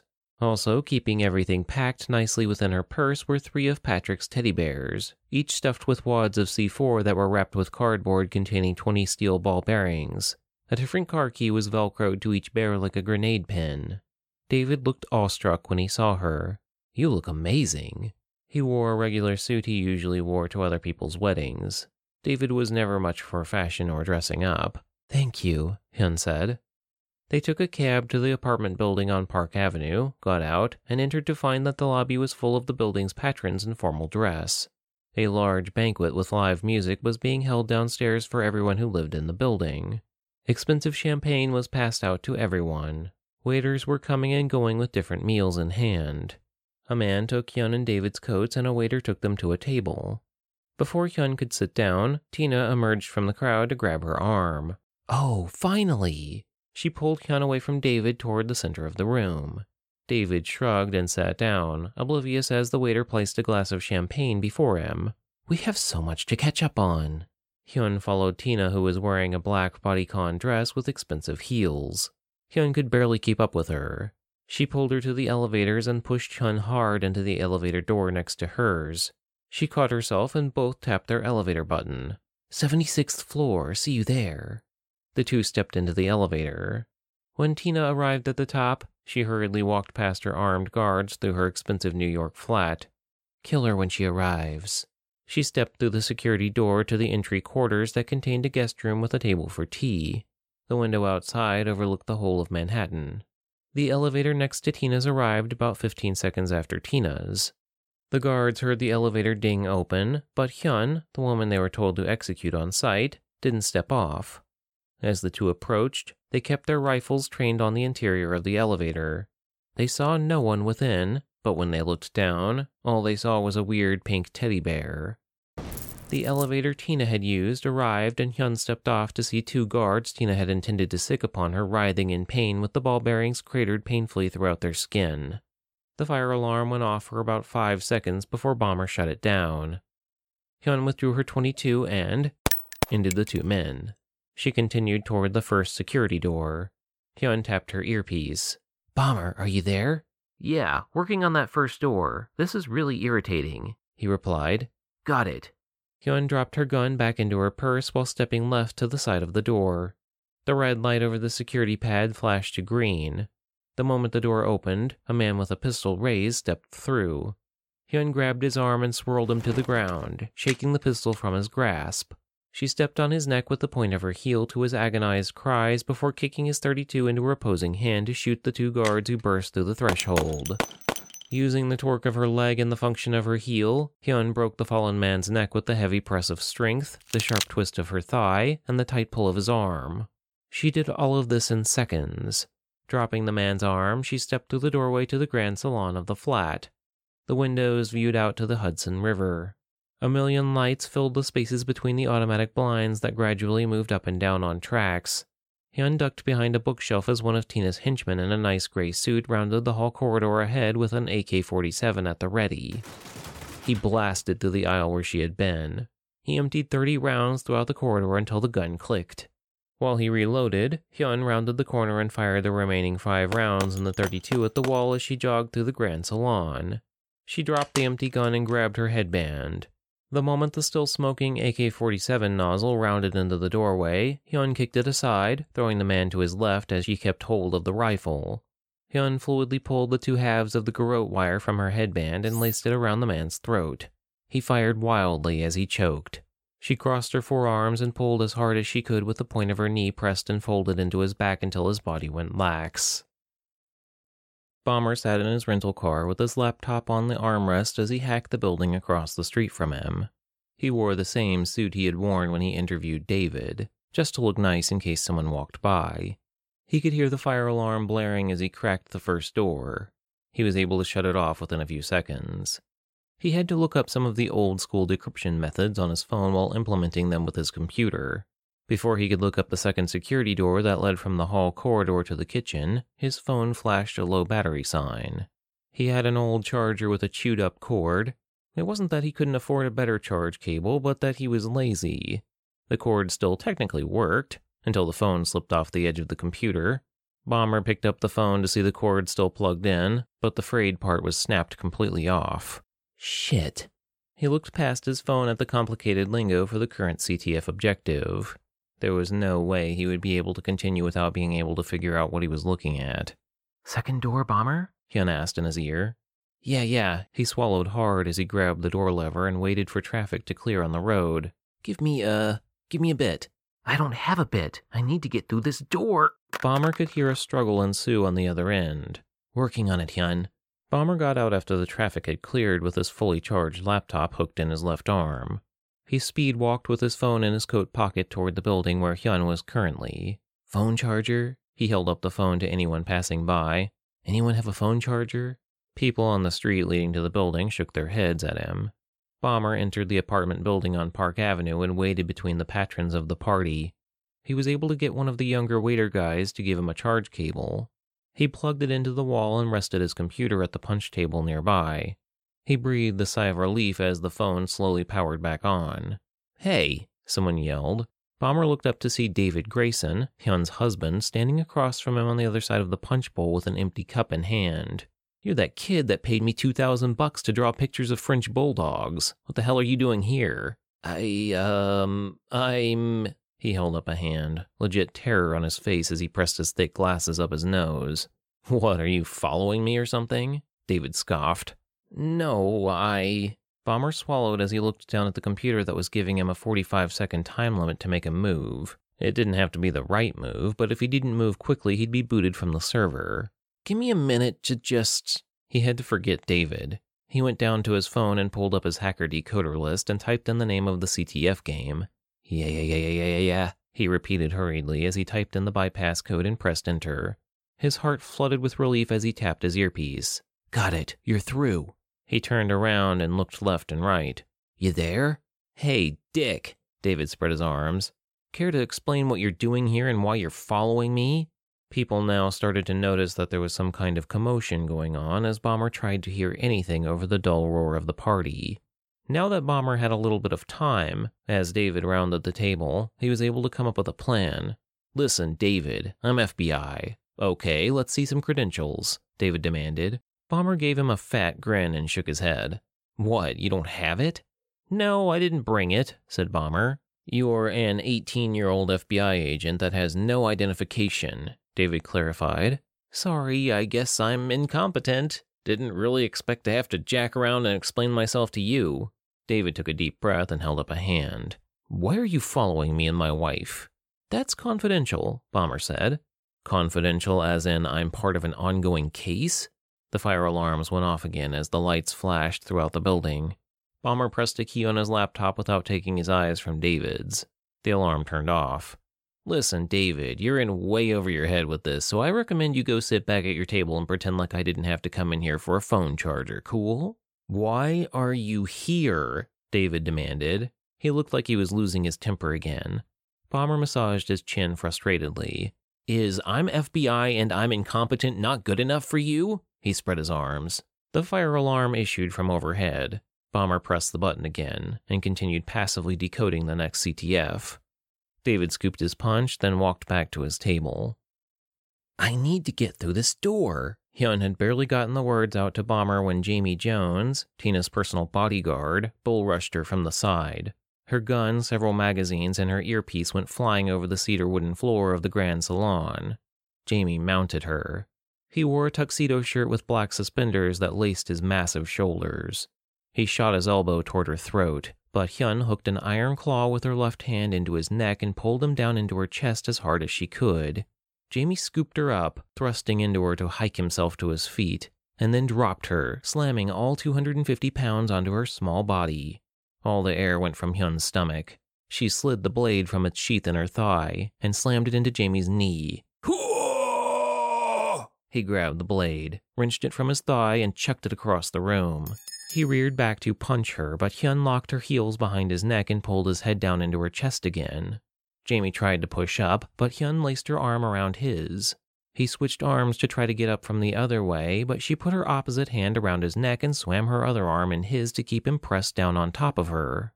His bald head was beet red as he struggled, but she remained wrapped in him like a python. He tried to punch her from the side, but she threw her bare knee between his shoulder and her hip. Jamie tried to punch from the opposite side, but Hyun's other knee appeared under his strike, neutralizing him at every turn. Hyun looked like a frog, poised in an iron spring position as she kept Jamie in check. He got angry and thrashed. If he wasn't so big, she might have been able to contain him, but he wrangled himself free, shoving away from her. Hyun got to her feet, panting. Jamie elbowed a framed snake whip that was on the wall next to the bookcase, grabbed the handle, and unrolled the leather cord with a smirk upon his face. Hyun slowly made for her pistol on the floor to her left. The moment she went for it, Jamie skillfully snapped the gun away from her. He held up a finger and shook it back and forth while maintaining his grin. Ms. Tina has mentioned a lot about you. Jamie paced across from her, tossing the direction of the whip to his right for an easier strike later. She didn't mention you were so striking a person. Tina couldn't keep her mouth shut, so I'm here to shut it for her, Hyun said. Your former SFB. Correct. Jamie cocked his brow. A woman who does her research. I should be flattered to know you were looking me up. Jamie suddenly cracked the whip at her. Hyun was ready. She grabbed a vase from the shelf and covered her face. The vase shattered to pieces in her grip and sliced her fingers, but the instant before Jamie could reel the whip in with the flick of his wrist, Hyun grabbed hold of the frayed end and curled it around her fist. Jamie wrenched his arm back, pulling the cord taut between them. Jamie kicked his leg behind the other, and just as he went to wrench Hyun off her feet, she let go of the whip. He threw his arm back as Hyun dove for the AK-47 that was still clutched in the grasp of her last victim. Jamie snapped the whip at the gun before she could fix it upon him, the leather tip wrapping the wooden handguard. Jamie tugged it from her grasp, but she charged him. Like a cat, Hyun jumped 6.5 feet into the air, wrapping her legs around Jamie's face and neck. She looped her right leg over her left and was able to grab her left leg from behind his shoulder, securing his head in a full leg lock. Jamie naturally tried to slam her to the floor, but only served to topple the two of them over. The fall was painful for Hyun, but she kept his chin hooked on the inside of her knee as he raged like an angry gorilla. The sounds he made from between her legs as she pulled tighter and tighter were monstrous. She pulled her leg as hard as she could as he began to scream. The veins in his scalp throbbed. If she was not so small and he was not so big, it might have taken less time, but it took nearly a solid minute of Jamie wheezing in a panic-stricken death throe before he finally succumbed to her triangle choke. Shoving Jamie's giant body off of her, Hyun's whole body ached as she got to her feet. She gathered her .22 and magazines. Hyun took a deep breath, heard the sound of footsteps in the hall ahead, then grabbed her second pink teddy bear. Lobbing it, Hyun took cover behind one of Tina's planters and pressed the unlock button. The ball bearings shot through the room like bullets. One ricocheted off the back of Hyun's shoulder blade, to which she winced in pain. She heard panicked voices from the room beyond the corridor. Hyun was not a forgiving attacker. She was ruthless and took ground when she could. She grabbed her final teddy bear and heaved it as hard as she could down the hall corridor, stepping over the debris and exposed apartment innards from the last explosion she had set off. The men from before screamed as she pressed the unlock button for her final piece of C4. She put the earpiece back on her ear and continued down the hall. Bomber, I'm here. Good, I was starting to worry, Bomber said. We got a problem. Your husband might be onto me. Break protocol and get David out of here as soon as you can get the last door, Hyun said. That might be difficult, Bomber said. I got eyes on David, but a lot of exits are blocked by goons. I can maybe get him out, but it leaves you on your own. I'll deal with it. How's the security door situation coming? Hyun asked. I have the next door open for you. I'm working on the bedroom, but it's a doozy. You'll have to give me time. Hyun drew her .22 and stepped over 6 bodies that had been taken by her explosions, 3 in the hall and 3 around the doorway to the kitchen where her teddy had landed as they scrambled to get away. Water pipes had burst from the bombs and were trickling water freely into the apartment below. The whole flat had been trashed. Every room looked like a massacre had taken place. "Congratulations, Hyun," Tina called in Korean from the opposite end of the large kitchen that looked half fine, other than the ball bearings stuck in everything. "You've won. You always won. You were always better prepared, better skilled, and just luckier than the rest of us, especially me." Hyun took cover behind everything she could find as she moved forward. Tina crossed the hall ahead. Hyun fired her .22 but barely missed her. Her eyes scanned the way forward for traps. She saw the kitchen stove, noted that the burners were off. The refrigerator that was built into the wall paneling had only food and wine within. "When Cal told me that he shot you off Incheon Bridge, I had not heard anything more satisfying in my life. To know that I was retired, and my greatest rival was now food for the fish in the Yellow Sea. It was a special moment. It was a moment that I knew had to be too good to be true. Cal was always a fool. He should have known that the only way to ensure your death would be to witness your brains splattering on the pavement.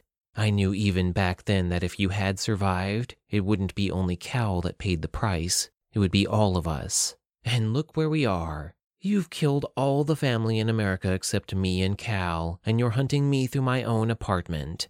If the family has sentenced me to die," said Hyun, "then it's open season on the family. I have a son and a husband that I love. What wouldn't you do for the ones you love if their lives are threatened by the existence of your enemies?" "How cute, Hyun. You actually fell in love, even knowing that this was your biggest mistake. If you want any chance to save your husband, you should get out of here as quickly as you can," Tina chided. Hyun tapped her earpiece. "Get David out of here, Bomber." "I just got it," Bomber said. Hyun could hear him close his computer in the background. "I'm on it, Hyun." Hyun hurried into the corridor leading to the master bedroom. She kept her .22 raised as she stepped down the hall. She inched down the corridor and rounded the corner to the bedroom to see Tina with a raised .44 in her hand. Hyun barely ducked behind the doorway as a big chunk of it disappeared. Hyun ducked low and fired blindly around the corner with the .22 over her head until it clicked. She dropped the magazine by the heel release with her pinky and loaded another into the bottom of the pistol.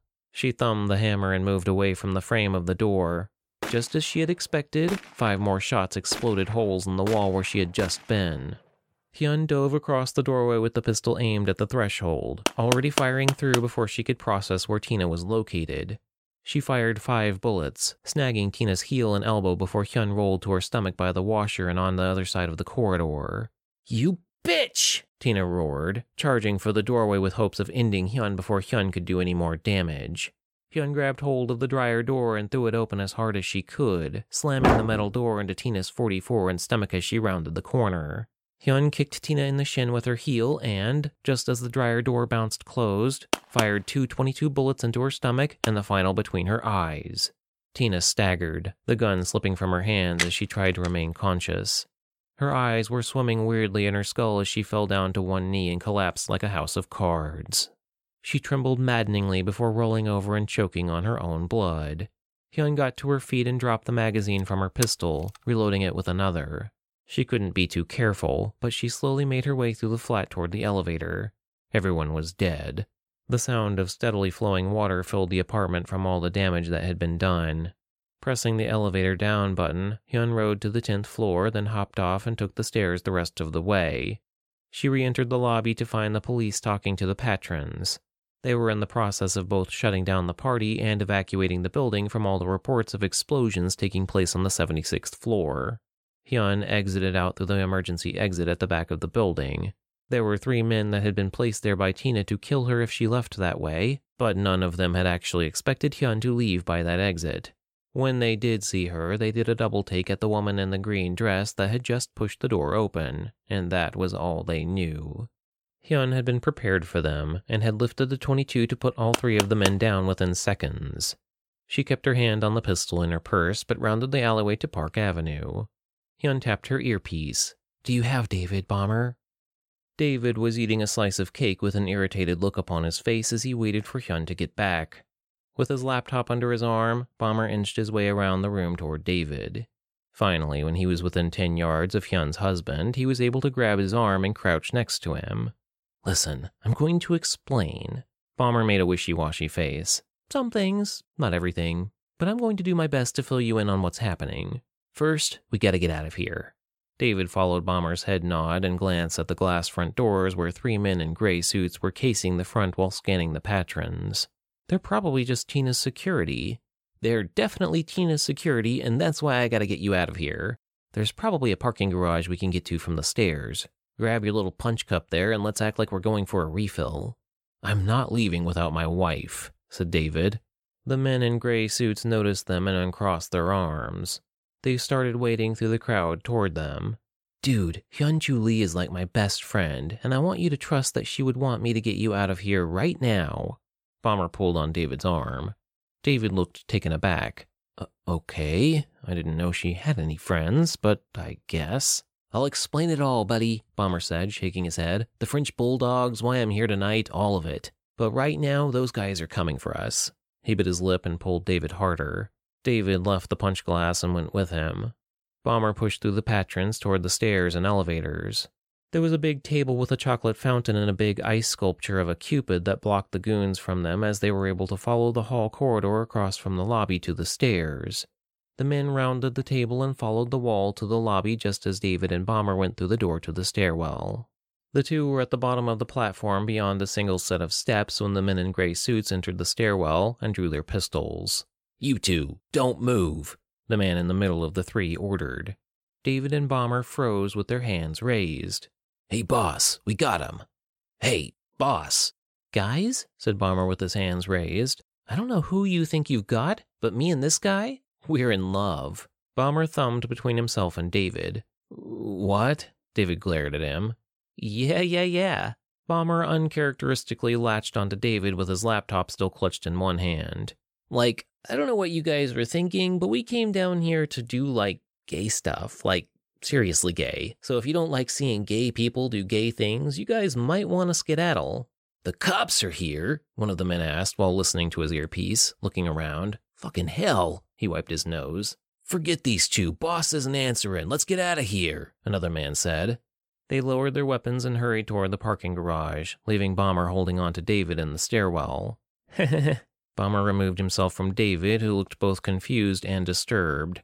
"What do you say I buy you a drink, David?" The two left the parking garage at the street level and began jogging to get away from the scene as police sirens echoed in the distance.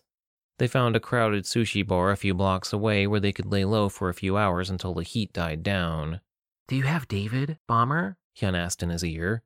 "Yeah, we're just going to a sushi place around the corner." His voice raised comically like the two hadn't just been threatened by armed security guards. "Want to join us?" "Is that my wife?" David asked. He was holding his phone while waiting for her to respond to his spam of texts. "Just keep David busy. I'll meet you there in 45 minutes. Once they got their drinks, which were just fruity margaritas and oversized martini glasses that were part of the sushi bar theme, Bomber took a deep breath and placed his hands on the table between them. "So I'm something of a private investigator." "I'm guessing you don't have a license for that either?" David asked. "No, I mean," Bomber waved his hand and licked his lips, trying to find the words. The waitress brought them their margarita drinks. Fortunately for Bomber, he was so overweight that he looked at least 21, so no one asked for his ID. "I'm something of a child prodigy when it comes to hacking. I kind of figured when you started wiping security cameras on the fly." David raised an eyebrow. "Still doesn't explain why you paid me to drive out to Colorado for no apparent reason." "I don't know how to say this, David, but I've known your wife since she was Hyun-Chu Lee. She hired me because there are people from her past who might be interested in finding her, and I'm supposed to monitor online activity to make sure that never happens." "That sounds expensive as shit," David said. "Oh, dude, your wife is totally loaded. You have no idea." Probably shouldn't have said that. Bomber sipped from his margarita. David looked suddenly dejected. "I didn't realize she had been keeping so much from me. You didn't sleep with her as well, did you?" Bomber looked taken aback. "Are you kidding me? Trust me, I've tried. You're the only dude that gets into those iron pants." "Probably should be mad, but everything has been so strange, I really don't know what to say." Can you explain Colorado to me? Bomber's eyes darted back and forth. Might be best to have her explain that to you. These people, said David, are they dangerous? Bomber took another sip of his margarita without looking at David. He put the giant martini glass back down on the table and swallowed as he stared seriously at the table for a long time. Yeah, David. Bomber nodded at last. Yeah, they're dangerous, but not half as dangerous as Hyun Grayson. That right there is something I've never been more certain of in my life. And if I ever found out that she was after me, nah, man, I'd just shoot myself right in the head if I found out I was on her list. Wait, so she's like... Before you ask me anything else, David, Bomber looked David in the eyes. You should talk to Hyun. I'm not a good liar, so I can't tell you I'm an FBI agent or that I'm not part of some seriously crazy shit. But trust me when I say that Hyun must be the one to tell you what she's really up to. Hyun never arrived at the sushi bar, so Bomber eventually paid the tab, and David took a cab back to the hotel. Hyun wasn't in the hotel room. All of her things were gone. David frustratedly tried to call her, but her phone was off. He sat on the edge of the bed with his head in his hands, but then saw the note on the edge of the table. He picked it up and read it. David, please destroy this note after reading. I love you more than you will ever know, and you and I will meet again soon. For now, I have to do something very important, and it's best that you're not near me while I do this. It's kind of a big job that I think you will one day understand I had to do this. You will know it later, all of it. Just remember that I love you, and I will come back to you or bring you back to me. Take Patrick and your parents to somewhere safe, and do not bring the device of any kind. Some mountain place if you can. Stay there for 1 week and then you can come home. Everything will be back to normal and I will explain everything to you. There is enough money now in the bank for you to fly back on the next flight to North Texas. It's important that you leave immediately. Hyun Grayson. David stood up, looking around the room in a panic. She's not coming back? He whispered. Shit. He gathered his things and quickly left the hotel as she instructed. The next flight back to Texas was very expensive, but when David checked the bank account, there was an additional $10,000 deposited within. He shook his head as he confirmed with the lady at the front desk of the JFK airport. They were able to exchange his return flight for a little credit, but it was still a $500 flight. He got a little rest on the plane, but not much. He was too worried about all the things he had no control over concerning Hyun. Cal sat in his smoking room with his many models and friends around him, relaxing and enjoying themselves.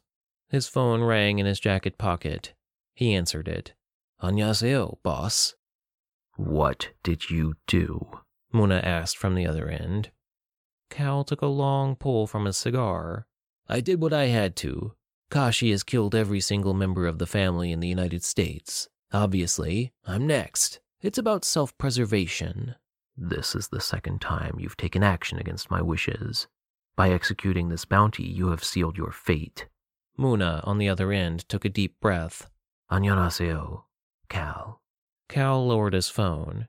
He had felt good about his decision to place a bounty on the head of Kashi, now known as Hyun Grayson. The Assassin's Guild would make short work of her for an $800 million reward. What was there to worry about? 9. Maria Vonsdale remembered the morning her neighbors moved in. She had watched the newlywed couple move 2 carloads of things from an apartment, and that's all they had to their name. Over the coming weeks, she would watch them have furniture delivered, appliances, mattresses. A few months after the baby was born, she watched the young man and his pretty wife lock up the house and drive away. Only the man came back a few days later, and he didn't look happy. He quickly gathered several suitcases and didn't come back, at least not that Maria could tell. She wasn't always at the windows, watching all the neighbors do their business. The couple frequently pulled their car into the garage, so for all she knew they could have come home in the middle of the night. Either way, Maria noticed in the morning at around 9:30 that 2 men arrived in a red Volvo car. Another vehicle, a yellow Lamborghini, pulled up behind it. That was very strange because it was such a flashy car and it was a modest lower middle class neighborhood. Within 2 more minutes, a party of cars, all full of people, arrived at the household. Maria couldn't explain why, but it all felt wrong. All at once, everyone emerged from their vehicles. like they were part of a SWAT team or something. They had guns. Maria put her hand to her mouth and withdrew her smartphone from her pocket. She had no cellular service, which had never happened before. Ever since they put the tower a few blocks over, she'd always had excellent reception. The men descended upon the house. She heard gunfire. Insane, wild amounts of gunfire. Just out of pure self-defense, Maria hurried to the closet on the far end of the house and put her hands over her ears while desperately trying to call someone. It was like a shootout, like one of those old cowboy movies, but in modern times with modern-day weaponry. All Maria could know was how utterly loud it was. Explosions erupted. She could smell smoke, even in the closet. At last, the gunfire ceased. There were several more pops that erupted from the place, but Maria couldn't tell what they were. She pushed open the closet door and slowly made her way to the window. All of the cars remained parked outside, but the building next door smoked heavily. The most insane thing Maria had ever witnessed happened after that. Hyun Grayson, Maria Vonsdale's neighbor's pretty wife, emerged from the house with a duffel bag in one hand and an AR-15 resting on her other shoulder. She wore a sky blue blouse with a plaid tie fastened at her collar, wore a navy blue sweater over that, and wore a plaid skirt that was unacceptably short. She wore knee-high socks and polished black shoes. Had the girl not been carrying a massive rifle away from a giant shootout, Maria might have thought she was just a student late for school. Maria watched Hyun walk out to the Lamborghini, toss the duffel bag and AR-15 into the vehicle's tiny trunk, and then get into the driver's seat. Maria frantically got her phone camera ready and took a video of her taking off. There was no license plate on the front of the car that had been facing her, so all she got was the yellow blur of the vehicle. It wasn't the police who arrived to interrogate her, it was the FBI. They would spend the next 4 hours probing her every thought and memory of the 5-minute event that occurred next door. Somehow, impossibly, all of the 14 men who had entered that house were now lying dead within it. The only person who had any information as to why they were there, how they got there, and what had taken place was Maria Vonsdale. Dozens of people heard the shootout, but no one saw the men enter except Maria, and no one else saw Hyun Grayson leave. Maria insisted that Hyun was the woman she saw, but hated the look the agents were giving her. They found it hard to picture a 30-year-old mother in a schoolgirl uniform leaving the scene of a major crime with an AR-15, only to drive off into the sunset in a yellow Lamborghini that couldn't be identified. It was one of those things that was almost too bogus to be true, but also too specific and strange to be fiction. Since Maria's statement was the only thing they had, it would be filed, but without more information it left them with little more than breadcrumbs. The engine of the Lamborghini squealed as Hyun kicked the car back above 80 miles per hour upon leaving the Baton Rouge city limits. She heard her burner phone vibrate under the armrest. It would only be David or Bomber, and it was Bomber. She had to slow down enough so she could actually hear him over the engine. "Hey," she said. "Well, you've certainly stirred the pot this time," he said. "There's no cleaning up what's been done so far, and the feds are definitely interested in having a long conversation with Hyun Grayson. My hands are somewhat tied, even from my end." "But you can do what I asked?" inquired Hyun. "This is the last one for America before we meet in Seville." Bomber was hesitant for once. "I can, but I can only do it one time, maybe. Acquiring military equipment is one thing, but hacking any branch of the U.S. military is ill-advised at best." Hyun rolled her eyes closed and opened patiently as she kept her attention on the road. "Can you do it?" Bomber clicked his tongue. "Sure, I can hack an army base if you want, and I'll even do it just for you. The price, however..." Hyun sighed. "A risque photo of some kind might find its way into your inbox by the end of this." She heard him clap in the background. "That's all the incentive I need to ruin my credentials across the board and possibly flee the country, along with the millions of dollars you're going to give me by the end of this." "Nothing has changed, Bomber, but don't forget that I've basically been paying your every expense since I got into the country." "That is true," said Bomber. "Assuming you're still on schedule, I'll have the boat delivered to the set location tomorrow afternoon. You're confident this plan will work? It's almost a guarantee they'll know you're coming." 100%, Hyun smirked. "Geez, I've never been 100% sure of anything before." "I'll chat with you tomorrow morning, Bomber," Hyun said, bid him farewell, and continued driving east. She stopped in Jacksonville, Florida, and got a hotel room with cash. It was 11:15 after she finished taking a shower. She had brought 8 peanut butter and jelly sandwiches and had just finished eating the 6th.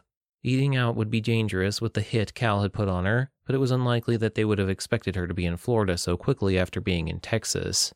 She would need to change cars in the morning. Her mind swam with objectives, processes to remain in stealth. She had already given Bomber one of her credit cards to use for an online order in Alabama. Her bank and credit records would be hacked. Many would believe she was there, but most of the wise assassins would know it was a diversion. The only insane thing would be knowing that a small army would be waiting for her at the gates of Cal's estate. But that was okay. Hyun would not be deterred, and bigger armies had been brought down with less. She was able to have Bomber hack her a Tesla to replace the flashy Lamborghini. The drive from Jacksonville was truly nerve-wracking. Cal knew she was coming for him. He even knew that she was on her way. It would be foolish to assume there was no possibility of her being killed in a hail of bullets by the end of the evening, but she remembered her training. She remembered the ice cube. Muna had taught them directly about imagining a perfectly three-dimensional ice cube the size of your person. The more one investigates the cube, the more detailed it becomes. Meditate upon the ice cube for long enough and you become cold. Your worries disappear. Your mind and thoughts go away. All that is left is training and the objective. Hyun arrived in Miami at 4:30 in the afternoon. The sun was at a perfect height to cast its orange afternoon light between the spotty cloud cover. The clouds were dispersing from their daily afternoon shower that was one of the many constants of Florida. Crazies, shirtless dudes, and humidity were a few of the other constants. Cal lived on the North Beach area of Miami Beach, on Indian Creek Island. Everything about this mission would be difficult. There was a single bridge onto the island that was monitored by a gate guard. However, there was also the pier entrance to the property, which would of course be equally monitored by Cal's men. In addition to Cal knowing she was on her way, having only 2 very visible entrances complicated things. But no one ever said she could only have one choice. Cal would be preoccupied, to say the least, by the time she set foot on his island. Hyun crossed a number of bridges to get to Miami Beach. She drove through neighborhoods of wealthy homes to reach her target point. She parked on the street, grabbed her duffel bag, and walked through the jungle-like overgrowth between the houses to reach one of the many personal piers in the backyard. Bomber had made sure that the occupants of this piece of land were not in. He had them chasing some random citywide raffle winner program he had pulled out of his ass. They would discover it was bullshit and come back, but she had just enough time to get onto the small motorboat he'd paid to have delivered to that pier directly. Lowering her duffel bag into the bottom of the boat, Hyun slowly got inside and pulled the thick rope from over the dock post. She put in her earpiece and unzipped the duffel bag. Hyun withdrew and clutched the 300 Win Mag rifle in her arms as she clicked on the 2-way earpiece. "Almost showtime," Hyun said. She heard the crackle of Bomber putting on his headset. "Okay," he sighed, knowing he had a big job ahead of him. "Give me a few minutes. I'll tell you when we're in business, but as soon as this goes down, I have to GTFO, like, immediately. I'll have about 5 minutes before the FBI comes and busts down my door like the Unabomber. If I can get out, I'll be meeting you in Seville." "Right," Hyun said. Bomber took a heavy breath on the other end. "Please don't die, Hyun." Hyun looked back and forth for a few seconds, then looked down. "I won't." "You are so fucking cocky. I wish you could see the chatter I see on the dark web. Everyone knows about you. I mean, they don't know what you're doing, but nobody puts an $800 million bounty on someone without turning heads." "I guess I should be flattered," said Hyun. "It means there are like 24 bounty hunters hovering around Miami. When they find out what we've done, everyone in town will be after you," Bomber said. "I'm not afraid," Hyun said. Are you saying you're not afraid of encountering people who want to kill you, or you're not afraid of dying? Because I know this is the dude who shot you. You're not gonna go all Clint Eastwood endgame suicide on me, are you?" "No," Hyun smiled. "Well, you're the boss, Hyun. I hope you know what you're doing," he said. Hyun took a deep breath, preparing herself mentally.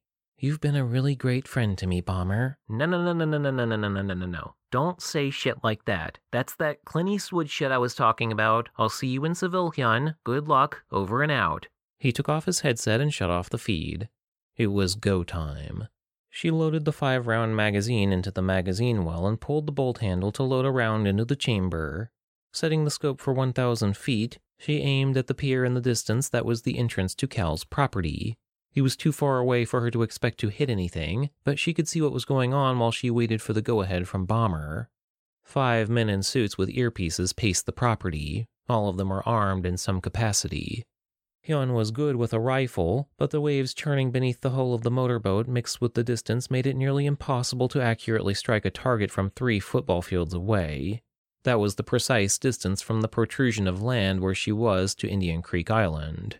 "All right, Hyun," said Bomber. "The internet and cellular devices have been jammed in your 3-mile radius. Emergency services won't be able to respond to incoming calls. You have 30 seconds until that place looks like a war zone. Bye!" She could hear him gathering his things to flee his location on the other end before he shut off the feed. Hyun pulled the cord for the motorboat and kicked the engine to life.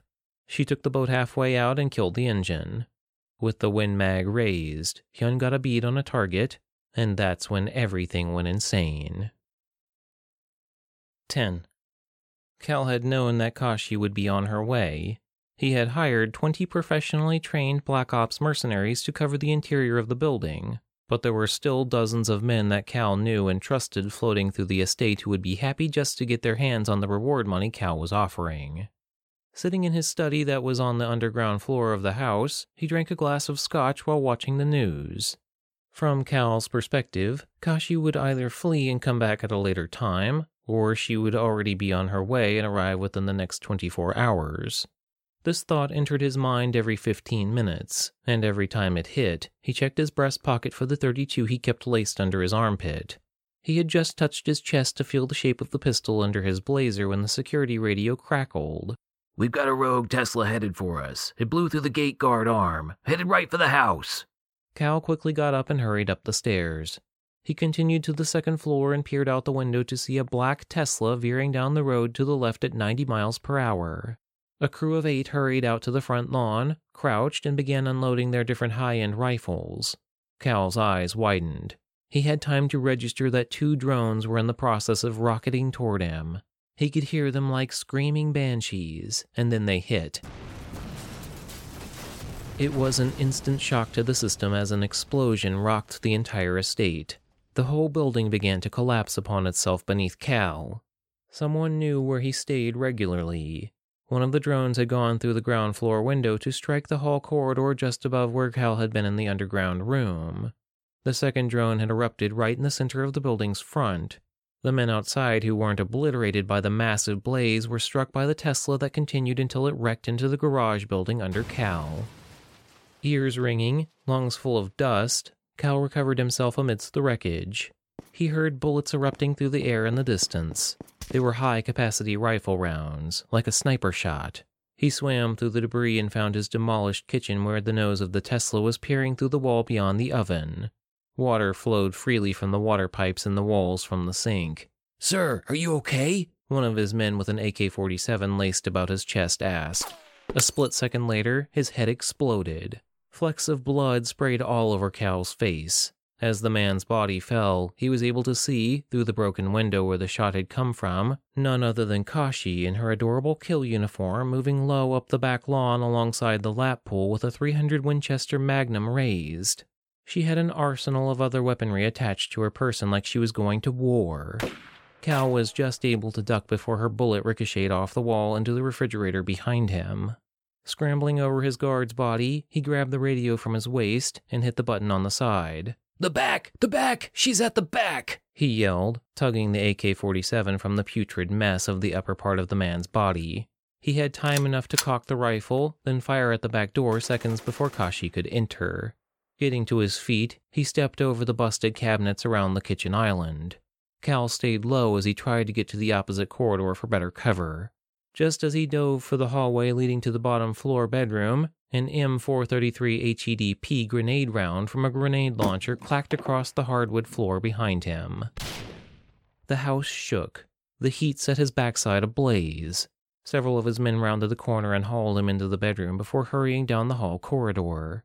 Most of them were older, but Cal grabbed a 23-year-old kid by the back of his armored vest and hauled him into the bedroom. "They're fucked," he whispered. "We need to get out of here as soon as possible." An insane shootout began throughout the kitchen. Bullets tore through the plaster wall between the rooms until an explosion from one of Gashi's grenades took a chunk out of the corner. Cal and the man fled to the bedroom opposite to the back room that had been obliterated by one of Kashi's drones. The two clambered over the rubble of the wall onto the soft Florida grass of his front yard. There were at least 5 writhing bodies in the yard and on the driveway from the Tesla and drone strikes that had leveled his home. Cal and the young man scrambled into a run toward the young man's Lexus that was parked on the side of the road. Before they could reach the vehicle, one of her M233 rounds bounced off the hood of the vehicle before erupting, sending the two men to their backs. The man, who was really just a boy to Cal, was filled with bullets. Cal crawled on his hands and knees toward a big Ford truck. He braced the AK-47 to his stomach and made sure it was loaded with the safety off. Several of his men rounded the side of the house, only to be taken almost instantly by Kashi's demonic accuracy. She had always been like that. The family would frequently play airsoft or paintball games at their hideout. No one ever got Kashi before Kashi got them.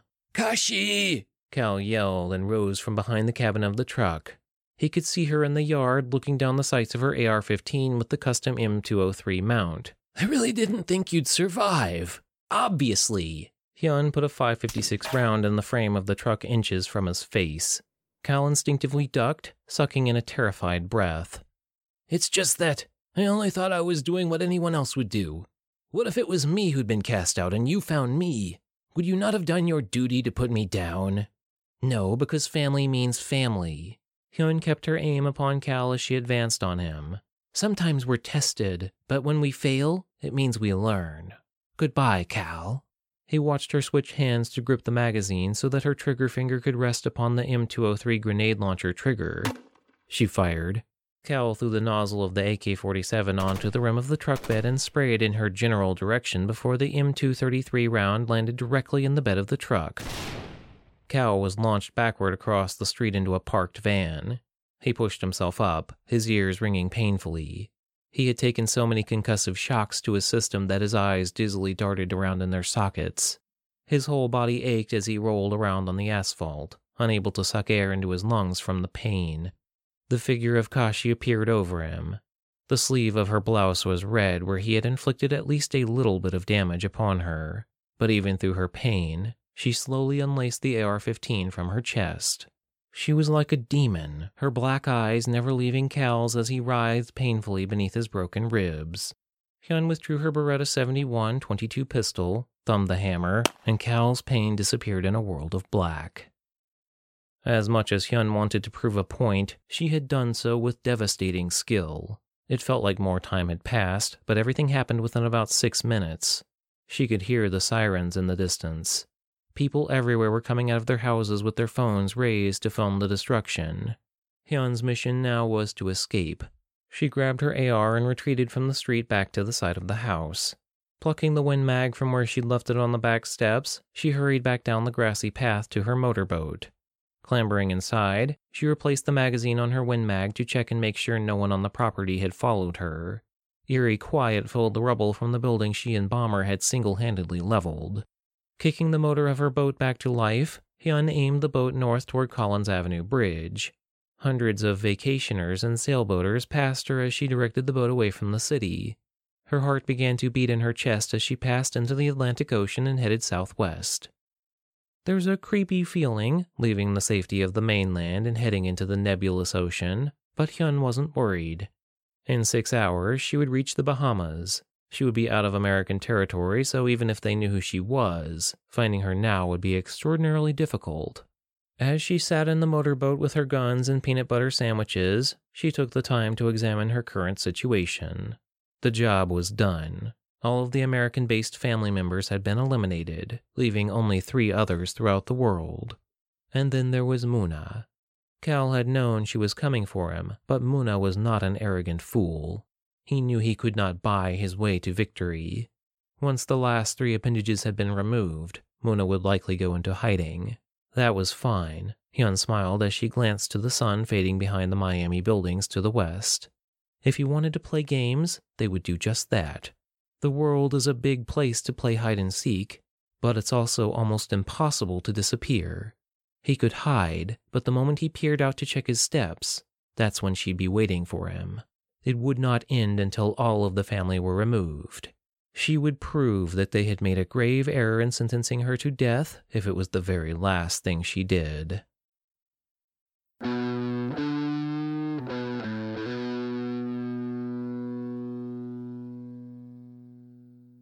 This is another of those stories that sat in my brain for years before I actually committed to it as an episode. I have about 3 parts planned for it so far, at least for this current leg of the plot. We learn more about Hyun's past and why she's so dangerously cunning in the next story. Depending on how this episode is received, we'll gauge whether or not we see a second part in the season, but we have some big shows first that need to be checked off the list. It's so funny, I have the Dreadnought audiobook in its final stages. It just needs a final run-through and edit, then it'll be ready for release. There's a chance it'll be ready before the next episode, but we'll see. I'm working on another Richter episode for you guys, but Jonathan will be making an appearance first so that this other storyline that needs to be introduced can get going. You know, all these episodes and books seem random to you guys, but in hindsight, you'll see that all of this has been pre-planned. All of it has been brought together for a real purpose. Think about that. Think about our good friend Elgar King. Then think about what the name EK Publishing Media actually means. There's something deeper going on, and it has everything to do with this broken, simulated reality you and I live within. I sincerely hope you enjoyed this episode. Drop me a line on social if you did enjoy it. Until next time. The Apocalypse Theater podcast was written, voiced, and produced by Benjamin Allen. Please throw us a good review or tell a friend about our podcast if you enjoyed this episode. If you'd like to give us feedback, please contact us through our website at ekpublishingmedia.com. Visit ekpublishingmedia.com for more information about this podcast and other stories as well. Thanks for listening.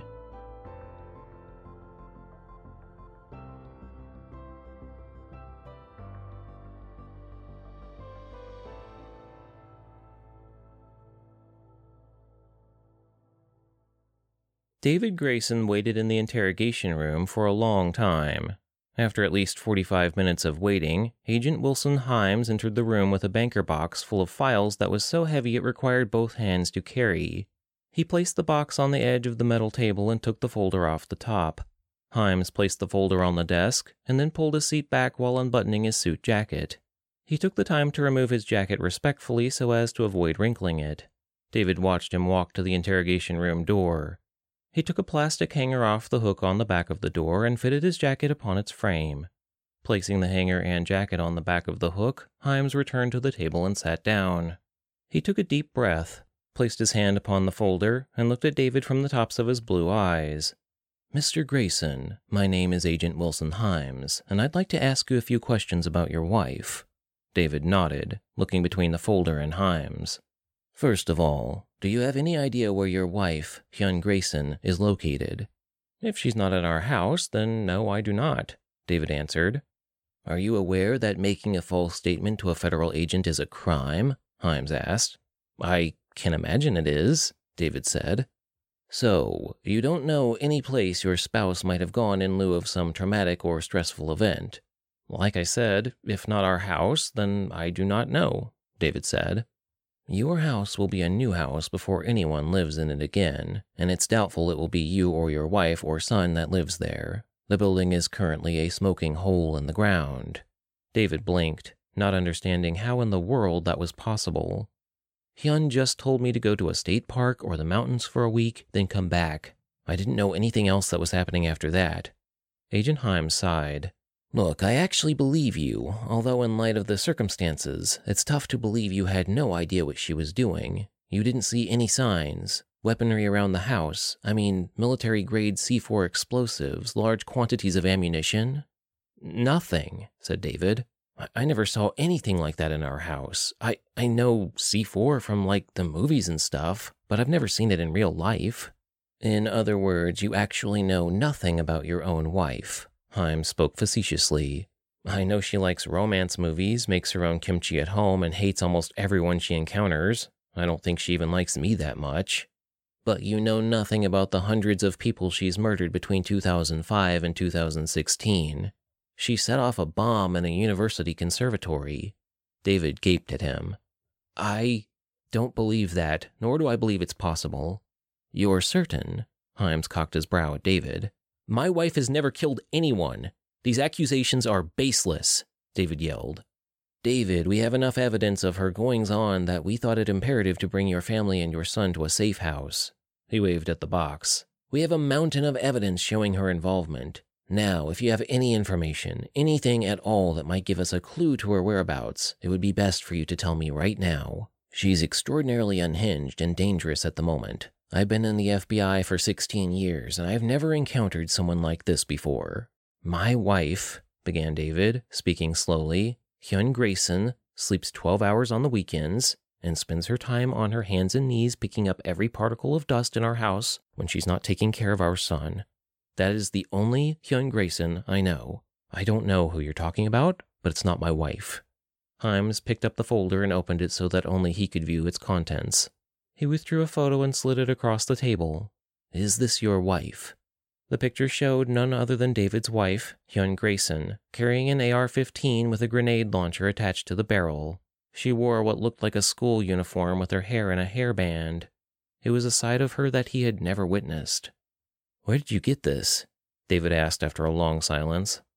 Security footage we recovered from a location that was struck by 2 military drones that your wife's accomplice hacked. David furrowed his brows. The guy? The guy? Himes crooked his head. The guy who had me draw French bulldogs.